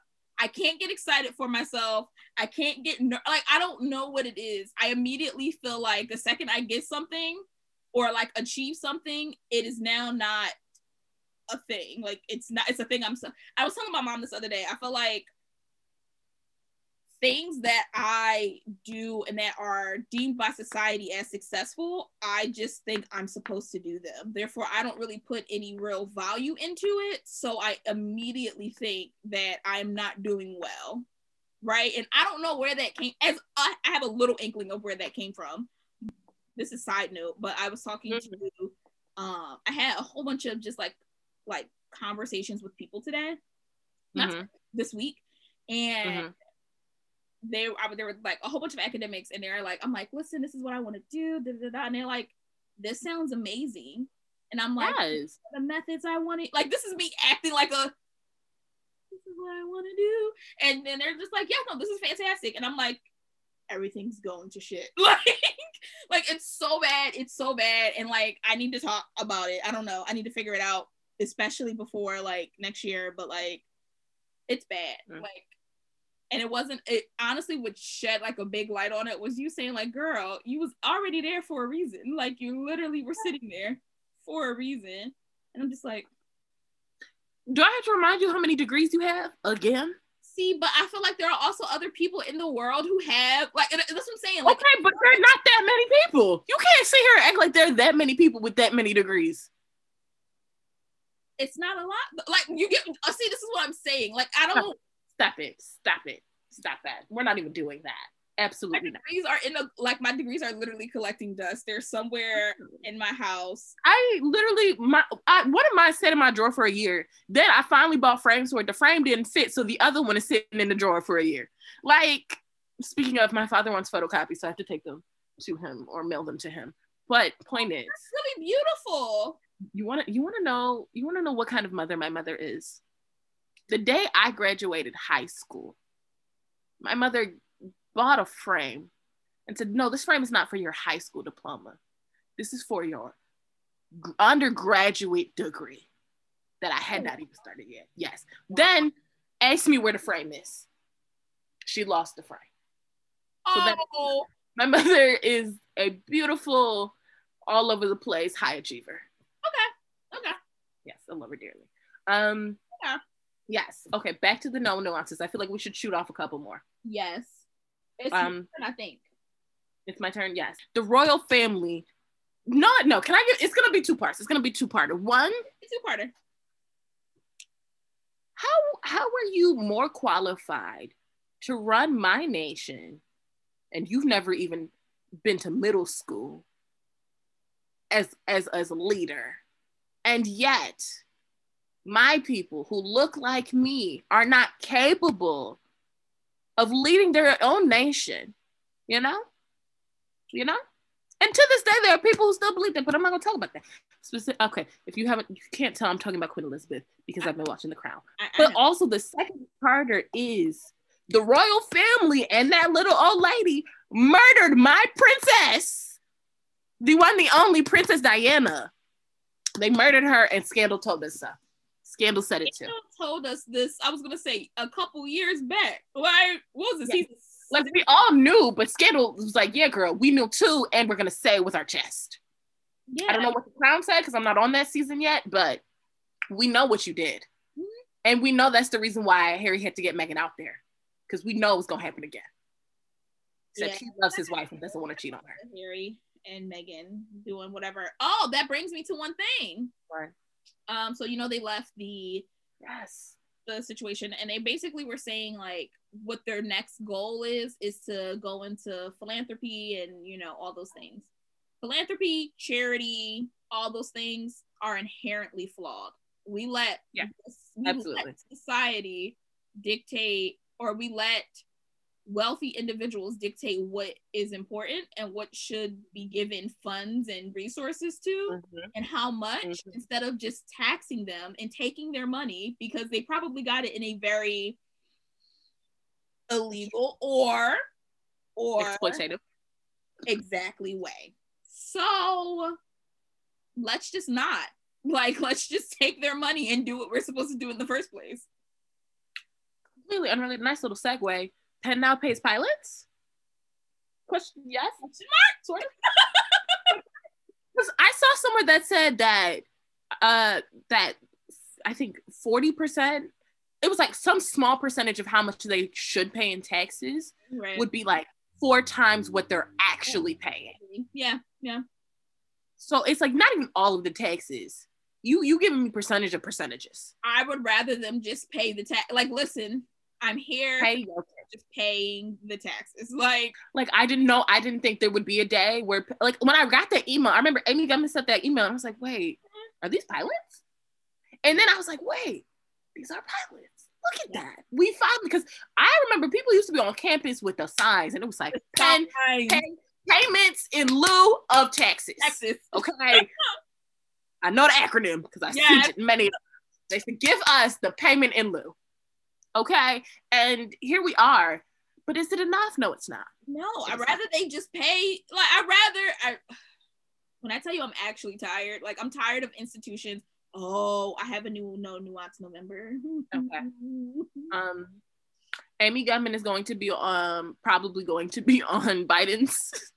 What if Amy Gutman becomes our Betsy DeVos? Then I'm going to sleep. Like I told you, my factory reset is going to sleep and then waking up again, right? Honestly, why do I feel like they're two sides of the same coin? Because that's accurate. Because that's a very accurate thought. Yeah. I don't know. I feel like this cabinet. Oh, okay. Hold on. I need to start writing some of these down so I don't lose them. What was the one I just thought of before? Oh, okay. Rahm Emanuel can go suck an egg. That's what I have to say. This cabinet, I'm not even playing with Joseph. I'm not playing with Joseph. I'm not playing with Kamala. I'm not playing with Doug or Jill at this point because the spouses can get it too. Doug ain't even gonna do nothing. Doug is doing nothing. I think so. I gotta pause. I have a theory, right? Because he's going to pick up a cause. He's going to pick up a cause. I have a theory that he's going to do the girl empowerment with a hyper focus on Black girls because, Kamala. I can't hear you, love. No, why? But why? Kamala, because Kamala's his queen. Mamala. That's his kid's Mamala. Okay, I've said this before, but this will be another one of mine. I'm just shooting from the hip. I think you should do the same. Yeah, because I love Kamala Harris, the person. I hate the cop. Yeah. I wish she could just be what I wanted her to be. And not, I don't know. Yeah, Kamala, the politician, is garbage. No offense. Or offense, I don't really care. Mama is great, honestly. Kamala the human and Kamala the auntie? She's cool. Kamala the auntie seems such a... I watched a video where she was giving somebody a recipy while preparing for an interview. And she was going back and forth. I was like, wow, I want to hear this recipe. Like, what you want to do is... See, no. You got to do... And I'm like, okay, Mama, like, you better know how to cook. Okay. You got to make a turkey. I feel like while we're on the Kamala train, I will say this. Similar to you, Kamala, the politician, the cop, is not my jam. Kamala's person is very interesting, and I think I like her. Don't know if you can really separate the two, but that's a whole nother conversation. There's something very special seeing Doug, her very white husband, love her out loud in all of herness, right? Because let's be clear, she's awkward, right? Let's be clear, she's awkward. We can't deny this. That one is weird. Like, I love her. I'm sure she had quite a transition into Howard University. I would pay actual money. I would pay actual money to see this. I'm not even gonna lie to you. There's something very nice to see this, her being loved for being awkward, her being loved for being ambitious and powerful, because let's be clear, she's very ambitious. That's the reason why she's in the spot that she's in. And him just like being cool with taking the back seat to it, because like, yes, he was a partner at a law firm and all these other things, but he was like, I'm taking 50 steps back. Like, she's clearly ambitious, and I like that about her, or hopefully he loves that about her. And like, cool, like, I'm gonna just do this. I'm gonna go learn how to step with the girls, right? I'm gonna learn how to curl the baby's hair.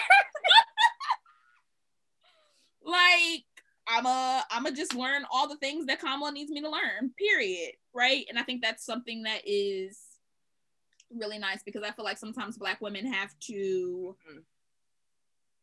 die down some aspects of themselves to be lovable, and it seems like she doesn't have, like, I feel like this is mostly authentically her. Like, I think she don't filter, especially once she realized that part of her platform could be her not filtering, and she could just be like, "Ooh, here I am making my little faces." Like, I have a friend on Twitter who literally their name on Twitter is "I'm speaking, Mr. Vice President." I was like, all right, go off, I guess. I'm speaking, Mr. Vice President. I have two thoughts. One, I'm going back to The Crown because I literally was just watching it, but like, there was that whole dynamic of she marries this man. She's like 25 years old. She ain't got no experience. She ain't got no schooling. She's not a queen. And they made this whole point, like, because, you know, her uncle chose love over being king, and there was all that drama. And he talks about her coronation and this whole idea that, like, without sort of the divinity of it and the whole anointing and like you're communing with God, it's like she's just an ordinary girl with not a lot of experience. But when you add all of the magic of the monarchy, she becomes a goddess. Right. And there's this whole thing where she's so awkward in her power where she'll like ask some questions like, girl, why are you asking us? You the one who makes the decisions. Mm-hmm. And then I think part of it is then her husband is sort of like, now that you have all this power, you want to act all big and bold. She's like, yeah, girl, but like, now that I have all this power, you're all insecure and like in your feelings. And I find it wild that this is the same man who we see today who looks like that old worm lady from SpongeBob. He looks like, oh. You know what? Once again, I feel like this podcast, we tried. We gave it a good run. Okay? What? This is me succeeding. I don't know about you, but this is me at my best. Said the worm from SpongeBob. And the thing is, I'm upset because I see it vividly. That man terrifies me. That man looks like death. That man looks like I don't even know what. But knowing that like that's who this character is very interesting to me, because I'm like, wow, you was really saying things with your chest. Yeah. And here she is running around still running this nation. Right. And it was a whole thing about him kneeling. And I thought that was just like this whole interesting dynamic of like, what does it mean for powerful women to be loved? And of course, you know, we see all of these ways in which women with power, both fictional and non-fictional, sort of having these men sort of have to deal with their egos, whatever. But then on the flip side of that is that whole idea of like, what does it mean to highlight when Black women are loved out loud? Like someone made this whole appreciation post about, I don't know if you saw it on Twitter, about Gabourey Sidibe. And how she's married to this white man. I didn't even know she was married to him, but she's married to this white man, and all of his Instagram is just pictures of her and how much he loves her. And they're like, here is Gabby, who has had like a fairly decent career being loved out loud. And someone's like, why do we have to like exceptionalize this love? You know, like, why do we have to go out of our way to say, look, here she's being loved? And it's like, and I see both sides. Like, the truth is, at the end of the day, here's this fat Black woman who at every turn we should have been marginalized, who should not have been as successful as she's been, who honestly, I'm sure people expected to only play Precious and not go anywhere from there, but has had love stories on Empire, has been in Antebellum, which is a movie I have not seen, who has had a fairly successful career and has now found love. And of course we have to point that out because it's hard enough having all of these marginalized identities and still having someone else choose to see your humanity, choose to love you. And yes, I think we should celebrate it, but I also wish we didn't have to. That's real. That's very real. But I think that also means that folks need to step up and love us better. You know, does that, you know what I mean? Yes. Yes. I feel like, yes. I feel like love overall, like that's something that I've been thinking about as I read these romance books, as I watch The Bachelor, which, side note, real quick, nuance, if you're watching The Bachelorette or Bachelor or anything Bachelor related, Bachelor in Paradise, Bachelor Nation, I don't care what you're watching. If you're watching it for love, you need to seek mental help. Like, you need to go to therapy because it's clear that this is a reality show. People are making investments to their future. They're picking partners that they know will sell well. There are a few, I will say this, there are a few of the people who are actually seeking a romantic, beautiful, life-fulfilling partnership, right? Mm-hmm. Everyone else is here for clout and for the coin. If you understand the game, you do it well, okay? Mm-hmm. Period. But where was I going with that? Wait! You was talking about love. And like, us being needed to be loved better. Yes, we need to be loved better. And then part of me, and I guess this is just like, I don't know, I've been reading these books and I've noticed a theme, a pattern, so to speak. Most of I only read romance books that are starring Black women, right? Absolutely. And the more that they identify or look like me, or like have aspects and notes of me, I like. But I'm noticing a pattern. They're not ever partnered with Black men, right? Out of all, and I've read in the past like 3-ish months maybe, whenever I started doing this like contemporary romantic book thing, I've read a bunch of them. Only one of them had a Black partner. Shout out to Jasmine Guillory and The Wedding Party. It's a great book. But the other 4 books in her series, all non-Black partners. And I guess the proposal I'll take out because and you saw or you read the thing because we sent it to each other. It's a thing. Yeah. Yes. The proposal, I will say, has a Latinx human, right, as her partner. But everyone else, it makes me feel like what? No, one of her other books have a Black person too, but they're old people, so I didn't really love that book. No, and that's not me trying to be ageist, but like, if I'm being honest, part of the reason why I'm reading these books is to understand what ideally for me, right? Because I've tried the practical route of what do I want in a relationship, right? And what things I value and what things make me like happy, right? Because, and I'm on this whole journey of like being my best partner, and I understand like to a certain extent I can be my best partner. I have things that I need to work on, very clear, but I don't think that should hinder me in figuring out like a relationship or whatever. So part of me reading these books, and part of the reason why I enjoy reading books that have that, like the protagonist is a woman who is like me, is like identifying what that love could look like, what being loved properly could look like, right?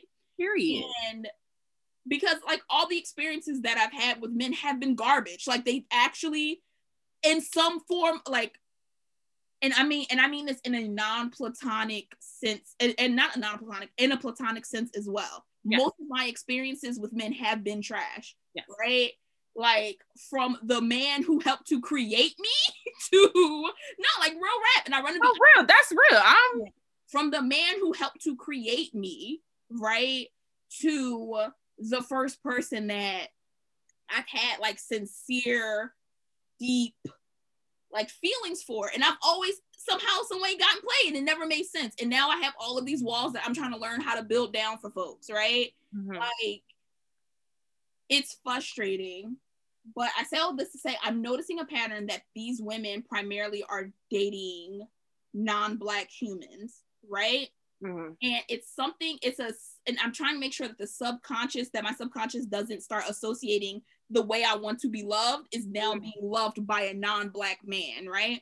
Because let's be clear, I'm an equal opportunity dater. I will date anyone who genuinely and like thoroughly will love me. I don't want to say a preference because I feel like that's mad sketch, but if it was my choice, I would love to fall in love and partner with a Black man, right? Period. However, I feel like that now spins into this, I'm upset that me as a Black woman, my dating my dating self and who I choose to date now becomes like a dating politic, right?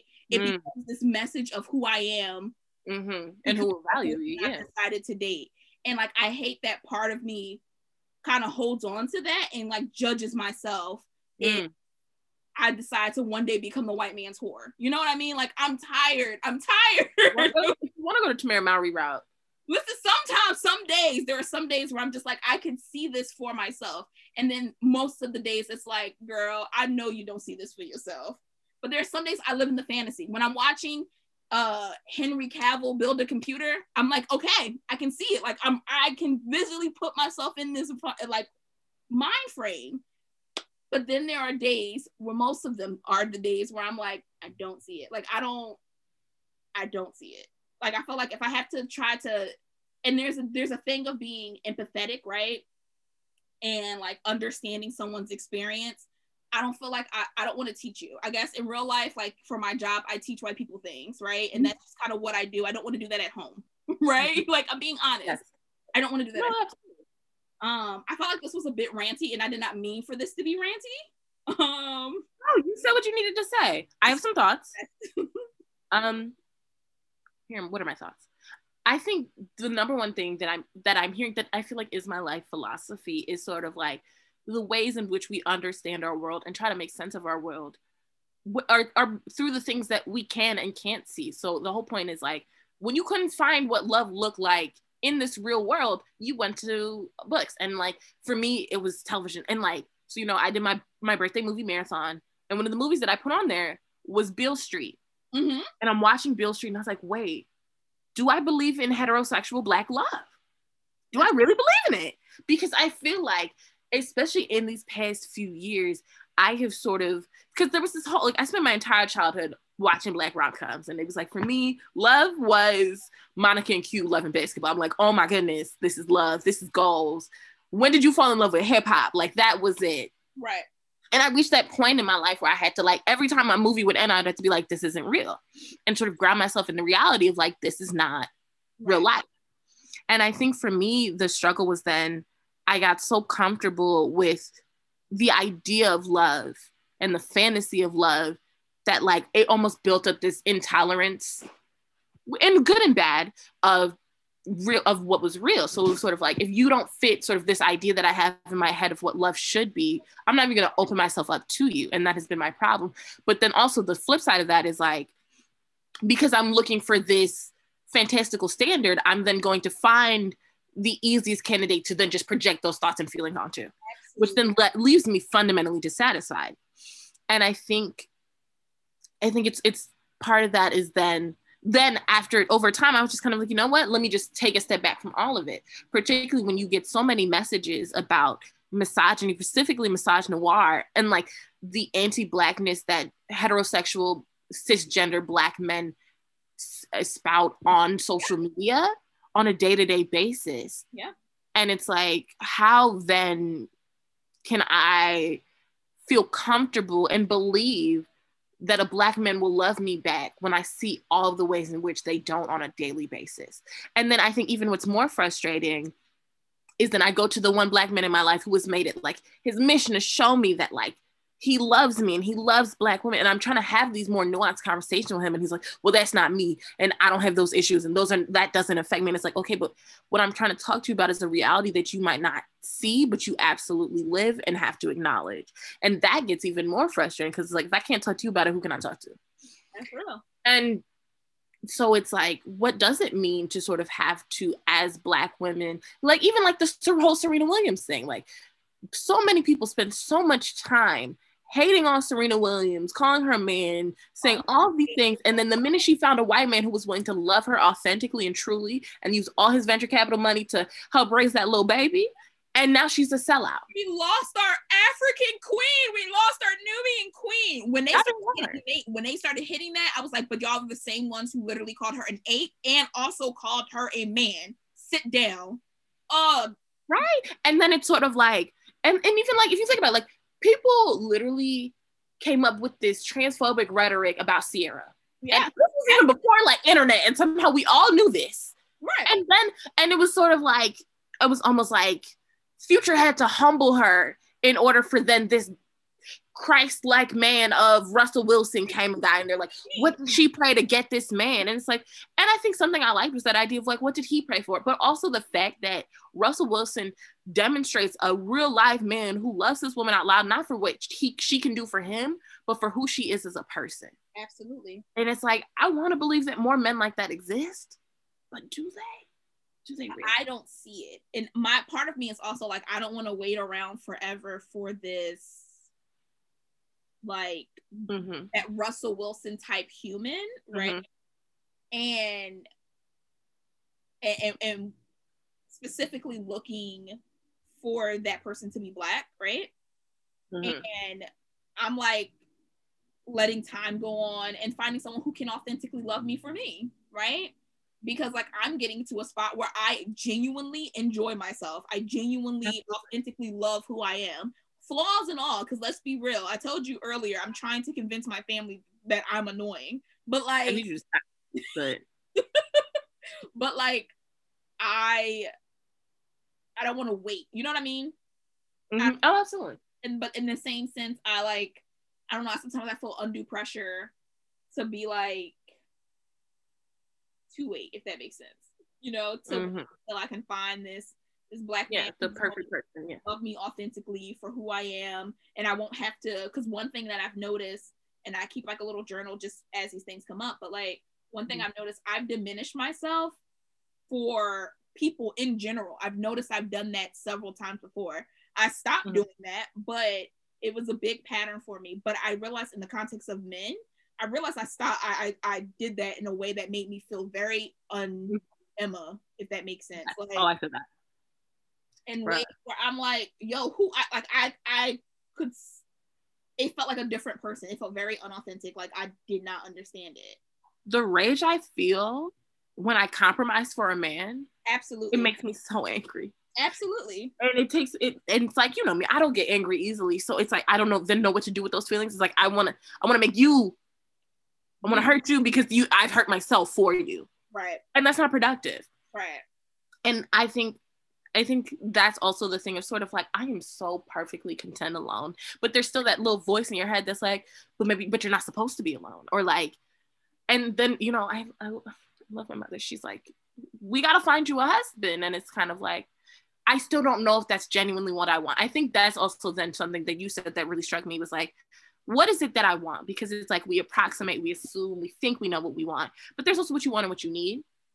And like on any given day, what I want is to like raise my kids on my farm. I've realized that like if I only give birth to one child and then just become a foster parent and adopt the rest, I don't really need a man. I could just, it's one and done, and then I'm done. But that's neither here nor there. It's a solid plan. But it's also like, then do I want that, or do I want like, because when I think about, I was talking to my friend yesterday about this, about the love that I feel like I resonated most with, and it was my grandparents, because their love felt so simple, not in like a bad way, but it was very straightforward. It was, and I think that's a beautiful thing. Yes. And like part of it was probably out of necessity, and it's a different time, and it's a different, like, it's a different country, a different lifestyle. But here are these two people who I would go over to their house, they sleep in separate beds, they live their best lives, but at the end of the day, she's cooking him dinner, he's doing what he needs to do, and they're happy together, they're content living together, and they had this whole life together that I didn't know about, but like to this day, she's sitting here with her little wedding ring on. Mm-hmm. And that to me is beautiful. That I literally spent like a good couple years ago crying about it, because I was just like that I just love them so much and love what they were able to demonstrate for me. Because they, as individuals, were just such beautiful people. And I think they just live their lives next to each other. I think there are two things that you said. So I think simple love is one of the most underrated loves, right?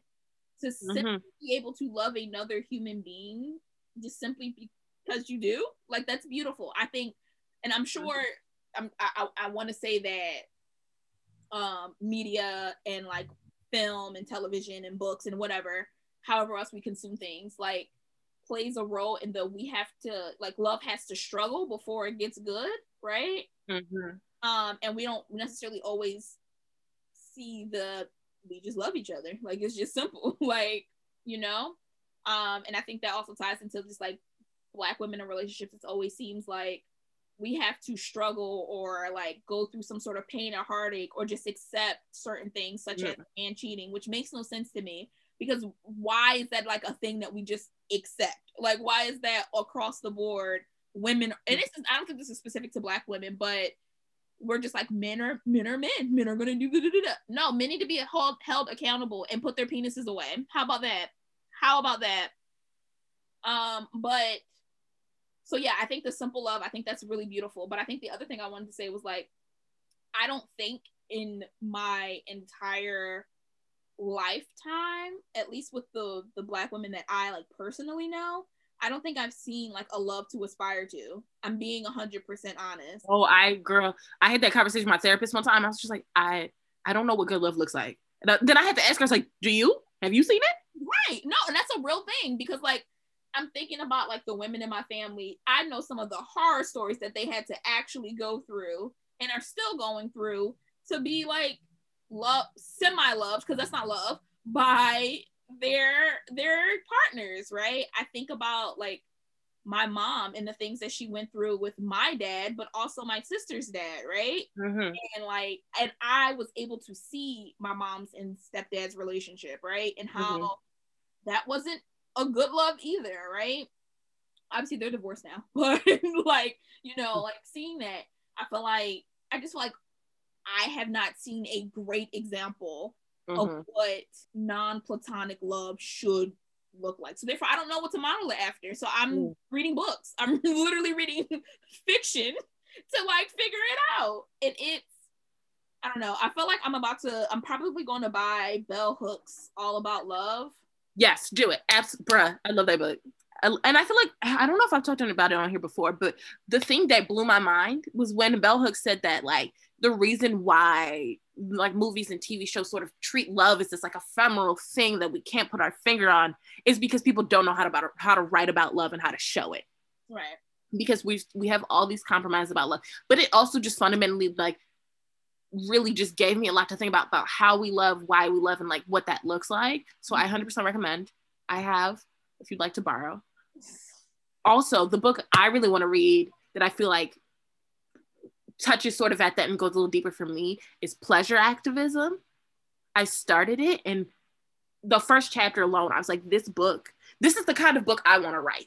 Like when I write my book, that is the book I'm writing. Not that book specifically, but modeled after that book. So I need to finish it. So I'm on Amazon now, like trying to put in my support small Black businesses, support bookshop. Yeah, let me go to Harriet's. Okay, you're not wrong. You're not doing Uncle Bobby's. If I had, and I guess this can be a no nuance situation. If I had the opportunity to support a black woman over a black man, I'm always going to choose the woman. I'm just being real. That's true. Especially because he got that new book out. Okay, I think we should do rapid fire, no nuance, and then wrap it up. I think our like wrap up should be you have to provide a no nuance about yourself. Ooh. Okay. Yes. Okay. You got any more? Black capitalism will not inherently make our Black community better. Like, period. Black capitalism will not save us. It won't. It's not. Like, it can't. It absolutely can't. I will say, just really quick, sorry, I hate to do it. Rihanna's Black capitalism, I don't know, feels different than Beyonce's. Don't ask me why. Like it does, but it doesn't. Can I be honest? Rihanna's Black capitalism makes me, okay, so it makes me feel good in the sense of, hear me out. Yes. The products in which I'm purchasing from Rihanna, specifically Fenty makeup usually, and Fenty lingerie, makes me inherently feel good about myself, so it feels a little less evil. It also feels so much more accessible. Like I can afford a bunch of pennies for $5.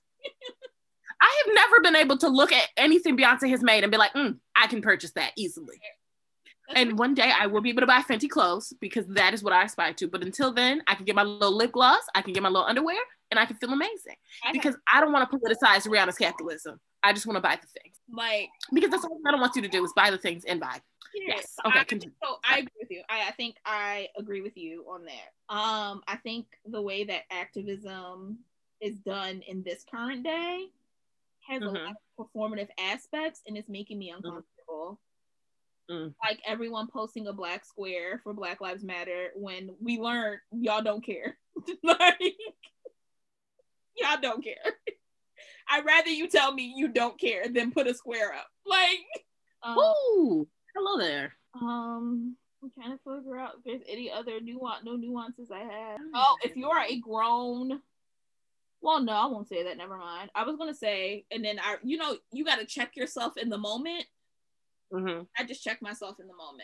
I had a growth moment. I was gonna say I don't feel like adults should be drinking whole milk. Just hear me out. And I firmly believe this. People should not be drinking milk. However, I don't know what people's affordability things are. I just spent $5 on oat milk today. So, and I know I can make it. Leave me alone. I know I can make it. I just am too lazy to make it, which is another function of capitalism. Okay. I thought about that, but I'm like, I don't want a cheesecloth. I don't. So I can't. I don't want to. So I'd rather them make it for me and I buy it. Okay. And it tastes. I've noticed. But the worst part is something I've noticed is that at the more high-end expensive grocery store, the oat milk costs less than when I go to the grocery store that is more properly in the Black community. So tell me that. Why I go to Heirloom, everything costs $6-7, but the oat milk $3. I go to Supremo, it's $6. It was $6, friend. And they only got chocolate milk. They always only got the chocolate. So explain that to me. How does that work? What is my no nuance November? That's rapid fire. Go. Christmas lights make everything better. Absolutely, yeah. My cat's love language is physical touch, and I love it here. I'm trying to think if there's anything else.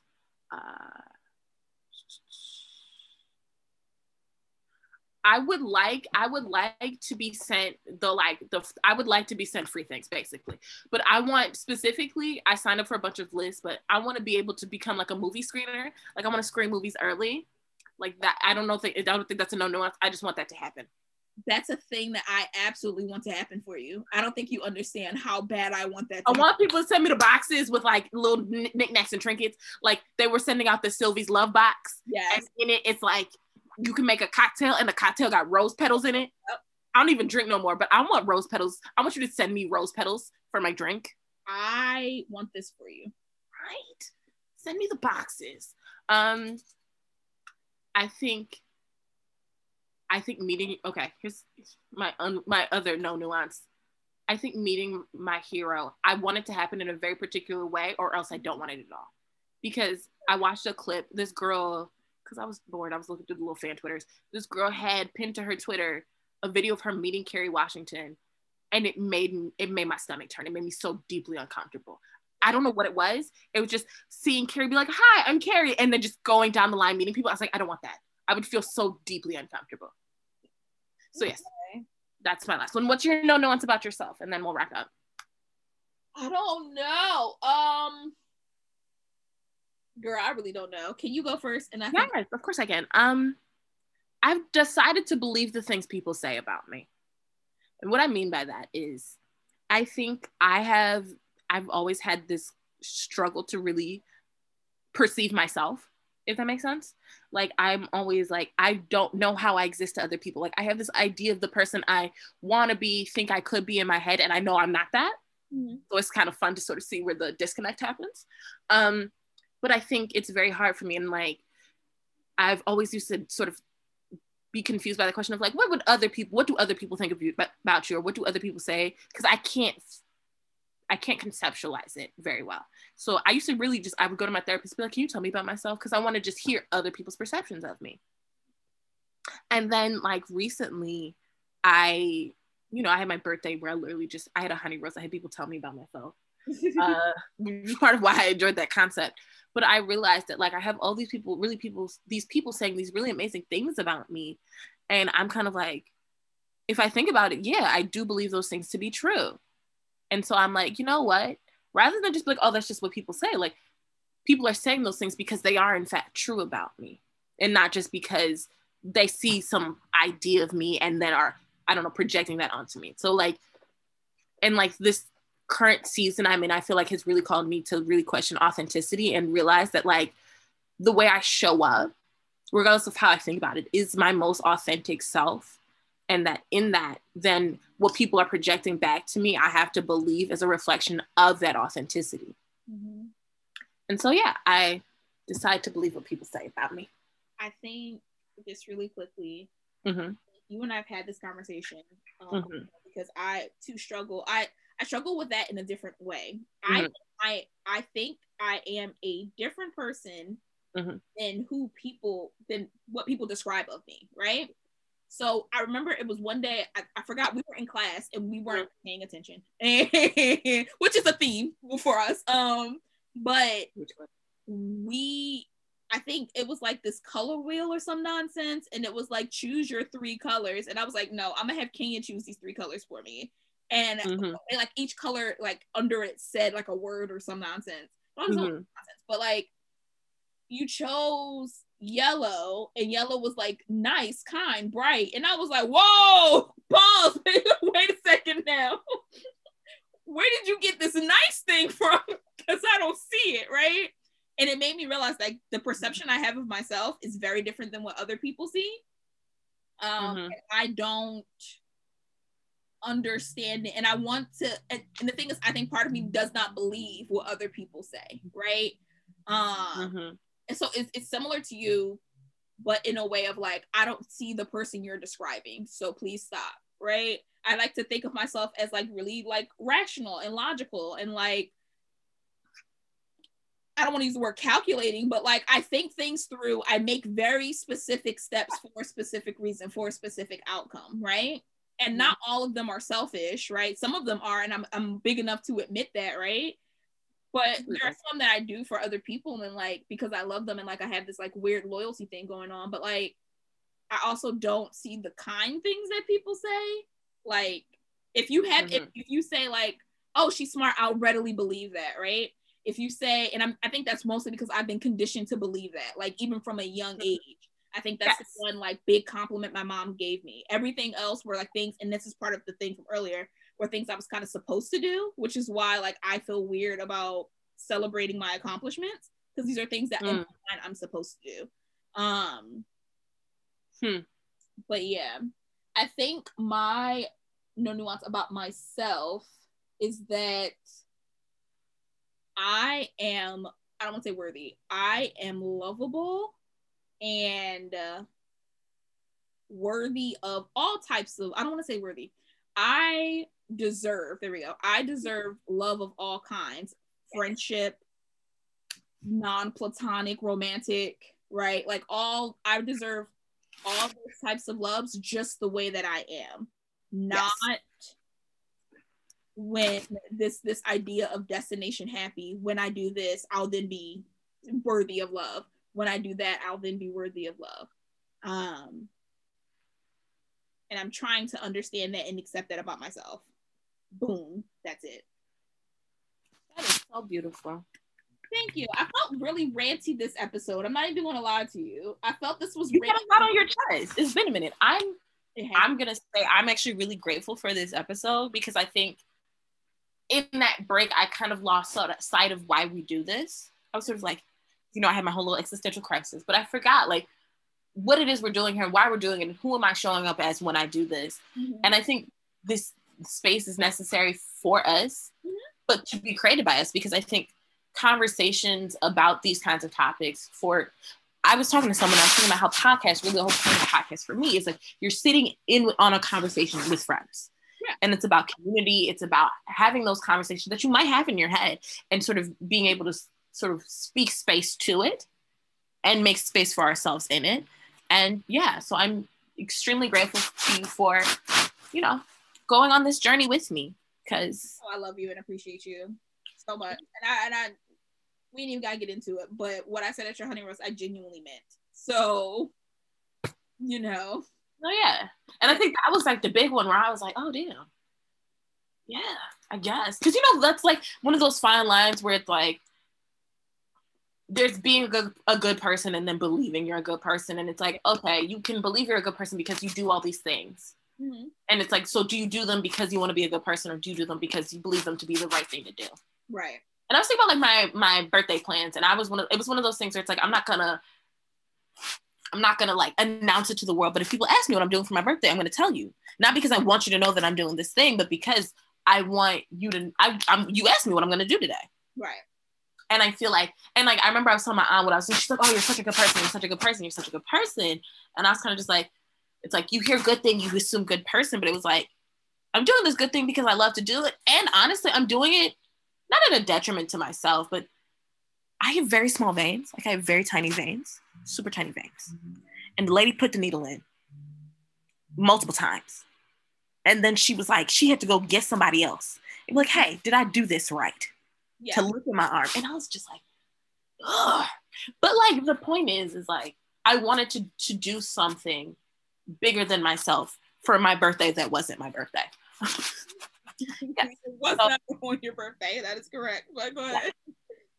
But yeah, I think believing what people say about you has to come with a level of discernment of like who you are. And I think that also requires us to show our self-love. Like you're talking about, people need to love other people. Well, we have to love ourselves more and give ourselves more leeway, more gratitude, more space. Because, you know, there's the whole, like, how you expect someone else to love you if you can't love yourself. I just quoted RuPaul, not the point. But like, I think loving ourselves is the most fundamental, radical thing we can do, because if we don't do that, we won't have enough to give anyone else. Absolutely. And I think that's the season that I'm currently in. When you were talking 555 came up, and that's like an angel number that really signifies transformation. And I feel like the person that I'm transforming into is and I think you and it's one other friend, Crystal, who listens to our podcast as well. The both of Crystal. You show up in a very authentic way that I admire so much, because sometimes I feel like I say yes to things or do things that I don't want to do, right? A mix of like authority issues plus like my Libra placement making me feel like I need to accommodate for everyone. But like, I don't know, it's something about the way in which you both show up super authentically and are still phenomenal human beings makes me just so happy to be around you. Like I don't know, I feel like this season that I'm in, season of life, is just the people that I'm around. Well, I mean, obviously around looks different now, but like the people that I engage with on a consistent basis, there are so many lessons that I am learning that are making me a better human and transforming me into the person that I feel like I want to be, and that is authentic, or like that is authentic to me. Boom. Period. I'm not talking again. I love that. My very last note is I am currently in my season of deliverance. Jesus is working in my life, and I have to give him the glory. Because I really had a moment the other day, like before I lay down on my floor, where I was just like, wow, Jesus has moved. Because when I look at where I am now compared to 3 months ago, 6 months ago, 2 years ago, I'm just like, wow. And there are things that are coming full circle. This will be the very last thing I said. Yeah. But you know, like 2 years ago, I realized that I was at a point in my life where I had to figure out 3 things. I had to figure out what it meant to love God and be loved by God. I had to figure out what it meant to love and care for myself. And I had to figure out what it meant to love and care for others. And these past 2 years of my life, I feel like I have finally really mastered the first 2. Like I had this moment where I was like, ooh, the first 2, I got it. I knocked it out the park. And I feel like I am now at a point where God's like, all right, babes, next 3 years, we just gonna work on the next one. And I am so excited for it. So yes, as I wear I really love Jesus. Like, I remember someone was like, you really love God? I was like, do I really? I love Jesus. Who would have thought? Look at us. Yeah. Oh, friend, this was beautiful. I wanted to let you know this has to be a close to 2-hour episode. It's what is it? It's 5 o'clock. We started at 3:30. That's an hour and a half. We started like 3. Girl. What? I don't know time. It's 6 o'clock now. What? It's 6 o'clock? My phone is on military time, so my brain just doesn't do the math properly. I guesstimate. We just turned 6 p.m. It's 6 o'clock. It's 8 because it's 1800 hours right now, and yep, that is 6 o'clock. This has definitely been in like 2 hours. But I feel I like this episode. I'm grateful. I genuinely. Yes. Oh my God, why did the pattern just come up and was just like, do you let guilt stop you from being truthful? I'm screaming. Look at that. No. Oh, I got. Yeah, no. I know. I was going to say the answer to that is no. well, 2 minutes ago, the Bible app said, "Beloved, I wish above all things that thou mayest prosper and be in health, even as thy soul prospereth." Period. Wow. That's what I looked. Look at Okay. Yes. And with that, thank you very much. Yes. Be black, be blessed. Stay black. Stay blessed. And you know, my blessings go to all people, but this space is for who it's for. So. Period. We'd love to see it. All right. Thank you, everyone. Go listen to Good News. Yes. Support Megan. Support Black people. Okay. Yes. Spread love. Yeah. Yay.